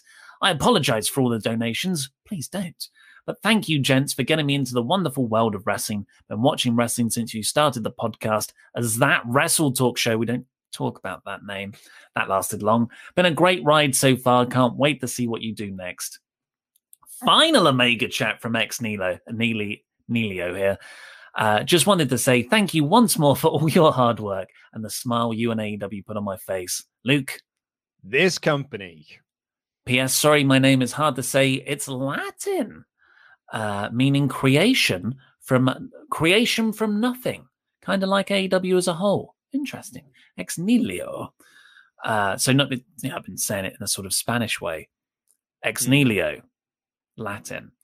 Romans. Thank you very much for all those chats. That was very kind of you. Andrew, the Last Airbender. I liked Luke's fantasy booking better. I can't wait for the AEW debut of the EC3 and Dixie Carter. Also, Ollie, please stop with the wig. It's going to haunt my wet dreams till the end of time. Appreciate all of you guys. Support Wrestle Talk. Support each other. Well, subscribe. Rylan Clark. That said, Luke, while you're my absolute fave, I'm on new meds and having trouble sleeping. So when I can't sleep and I've Tetris affected your voice, I swear to Christ, I'm ready to kill you. Oh, well, could be worse. Could be Tori Ollie selling me Huel. What's Tetris effect? I don't know, but we were talking about you and Huel yesterday on the Patreon After Dark episode because Adam was in the office and was finding all of your Huel crap that you've left lying around and how you've never. It's in my drawer. It's in my drawer. And Adam went through everyone's drawers. And so we played a game. We were playing a game with Abby, social media Abby, about whose drawer did it belong to. And he found Andy Datson's pot noodle that he'd bought like the week before lockdown hit that was still in his drawer. Went off a little while ago, that. And I didn't think the pot noodles could go off. My Huel bars have as well. Rylan Clark. Again, Adam wanted to thank you guys. Revolution 2020 got me back into wrestling. You guys kept me here weekly. Thank you very much. And just the final few that have come through. Boy, howdy, there was lots today. Josh Stad says, what if the reason that Hangman won't win from Kenny yet is because Kenny hasn't gone to Japan and completed his collection with the IWGP title? It seems as though AEW and New Japan relations are getting really hot right now. The belt collector thing has kind of not been mentioned as much recently, but yeah, I think that's, to me, like, you need Omega versus Ibushi while Omega holds the title. But Ibushi's not champion at the moment. Get the title on him as well. I mean, they've been hot potatoing that belt around. May as well just put it back on Ibushi, I guess, once he's back. Love the new design, though. Patrick Kaniski says, whatever happened to Kedaman Dan? I think his name was. He was texting me this morning. He always gives me a live commentary of him watching the show in the morning. To answer your question, what flavor of pot noodle was it? It was curry flavor. F-word, that bump Grayson took, properly thwacked his head. John effing Silver. This is so good. F me 10 ways. That was the sweatiest match I've ever sat through. Okay, I'm off to die. That's what he said to me at 8 a.m. this morning. And finally, fittingly for this stream, from New Punk Rants, I just want to thank you both and the chat for all the love. I honestly didn't expect any of this today. I'm smiling ear to ear. I just wish they can use Hoover's WCW theme. It rules. I love the Wrestle Talk community so much. Well, we love you too, New Punk Rants. We're all very happy for you. And to be honest, also just confused. Just confused. A little bit annoyed still that I was wrong. But it's fine. One of the longest AEW reviews we've done in a while as well. Hour 40 minutes this show has gone. Crikey. That's a big one.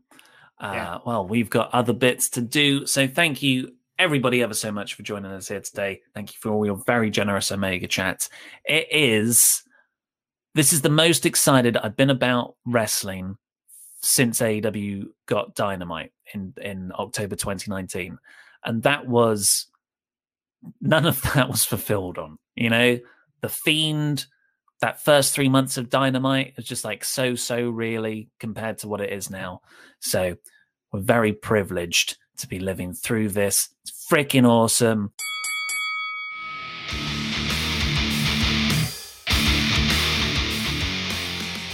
Matthew Steele said, I always feel like I would mess up a conversation with No Way Jose. Don't know why. He's rarely on TV when he was with WWE. And I would just say I got destroyed a couple of months ago the last time I saw you on TV. Said from my iPhone. Thank you, Matthew. We've also got this from Juan, who said, Hola, ¿cómo están? I have a serial killer story to tell you. Once a friend of mine came... Do you remember the serial killer? Oh, yes. I forgot about the segment. Sorry. I was struck by the tonal shift from No Way Jose. Yeah, well, also because podcast numbers aren't what they used to be, so I thought we'll turn this into a Crew Crime podcast because that's the in thing at the moment. This email will now take 5 episodes to go through. I believe that's the format, and we'll actually have no conclusion. Yeah. Do you remember when Serial? Everyone was talking about Serial. It's like, oh my gosh, the most incredible podcast in the world. You've got to listen to it, and then everyone listened to it, and they got to the final episode, and the conclusion was, I don't know. What do you think? It's about the journey, though. It's about the justice system, how people can be wronged by it. Were you just there like, yeah, but it's a good whodunit? Yeah, exactly. Yeah, but what's the outcome? I'm like, here's me thinking it's an episode of Jonathan Creek. It's like, okay, but where did the mattress come in? When was the mattress pulled away? Anyway, Juan continues. Once a friend of mine came for breakfast and I told him what I had in the kitchen. Went back to my room for the looks of something. When I got back to said kitchen, he was serving cereal with passion fruit juice. I've never seen that up to this point. Just that it was very weird. I didn't even try it. Have a great day. Have you ever had any cereal in a juice? I don't think I have. No, it's been specifically milk and or yogurt. Or water. Never done water. No, not weird. And obviously I ate Weetabix dry once because my friend's sister recommended it to me and I did not enjoy it much. But yeah, it's always been milk with raisins and sometimes yogurt. If I have granola, then I will have some yogurts with it. It's just like, I guess milk isn't an imposing taste. Yogurt, same, just different consistency. But a juice, and imagine having Weetabix with orange juice. Be weird. It'd be a weird texture in your mouth. I think. It's two flavors. It's two things. It's got the consistency closer to water, I'd say, rather than milk or yogurt, and yet the taste as well. This could be worse than just water. Do you know when we get back to the office, we should try some of these out? As a podcast thing, we'll get some cereal and we'll get some different fruit juices and we'll test it out to see maybe this could be the new Magic Spoon sponsorship that we do. I was going to say, I think you've got to keep the cereal consistent. You can't change that variable. We will change the accompanying bits. Exactly, yeah. So I've got a hell of a cereal I can recommend. They don't sponsor this show. Nathan said, hey guys, I wanted to email in and ask you if you had any funny drunk stories about how the hell did I get here or what the hell happened last night moments. I asked this because I was at a nightclub celebrating my wife's 22nd birthday last night. It was our first time going out to a club because we both turned 21 during the pandemic.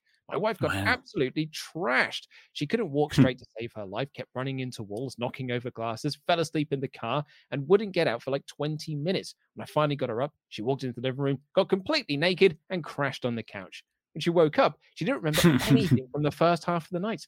I explained to her all the ridiculous things that she was doing. She got really embarrassed, and we both laughed it off.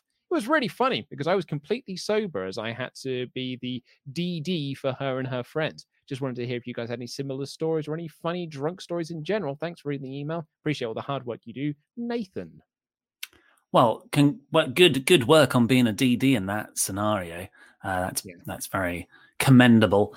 Unfortunately, I've got loads. But I'm now like, at the time they were fun, bantery stories. Looking back, I'm not sure I was happy. Yeah, I mean, some of yours do like have a twinge of sadness to them. I think I was like not always an alcoholic, but there were nights when I was an alcoholic where I would just not stop, and I literally woke up twice, 2 separate occasions, years apart, in ditches. Like the little gap between the road and the curb. I know what a ditch is. Yeah.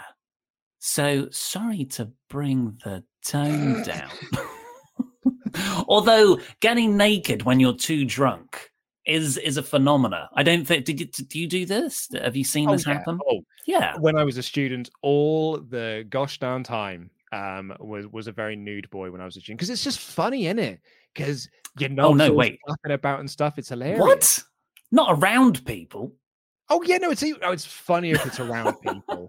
So much funnier when it's around people. Like, told the story before. Like, I was at a house party once, and I was really bored of the house party, so I went upstairs, took all my kit off, and put on a Shark Boy mask, and kept its high on, and then went back downstairs and just enjoyed the rest of the evening with my Converse trainers. It was hilarious. What banter without? Yeah, just hanging out, just flapping around. Animal. And anonymity, wasn't it, with the Shark Boy mask? No one was ever. They didn't know who it was. Me. Exactly. It was TNA. No one knew. No one knew that.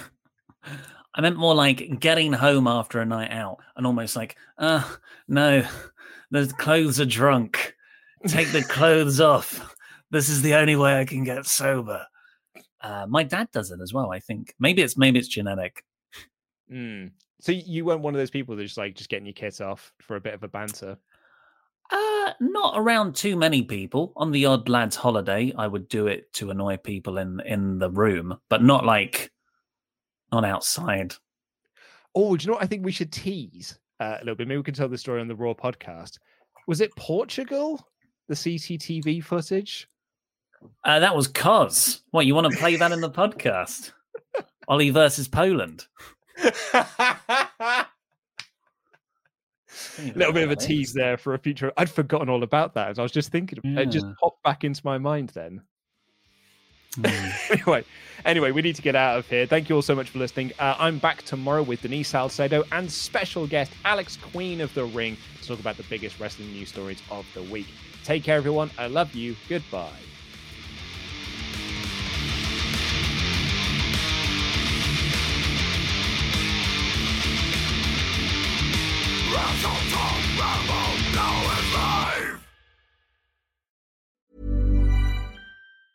Ever catch yourself eating the same flavorless dinner 3 days in a row? Dreaming of something better? Well, HelloFresh is your guilt-free dream come true, baby. It's me, Keke Palmer. Let's wake up those taste buds with hot, juicy pecan-crusted chicken or garlic butter shrimp scampi. Hello Fresh. Stop dreaming of all the delicious possibilities and dig in at HelloFresh.com. Let's get this dinner party started. Hi, I'm Daniel, founder of Pretty Litter. Did you know cats tend to hide symptoms of sickness and pain? I learned this the hard way after losing my cat, Gingy. So I created Pretty Litter, a health monitoring litter that helps detect early signs of illness by changing colors, saving you money and potentially your cat's life. Pretty Litter is veterinarian developed, and it's the easiest way to keep tabs on your fur baby's health right at home. Go to prettylitter.com and use code ACAST for 20% off your first order and a free cat toy. Terms and conditions apply. See site for details. Even when we're on a budget, we still deserve nice things. Quince is a place to scoop up stunning high-end goods for 50 to 80% less than similar brands. They have buttery soft cashmere sweaters starting at $50, luxurious Italian leather bags, and so much more. Plus, Quince only works with factories that use safe, ethical, and responsible manufacturing. Get the high-end goods you'll love without the high price tag with Quince. Go to quince.com/style for free shipping and 365-day returns.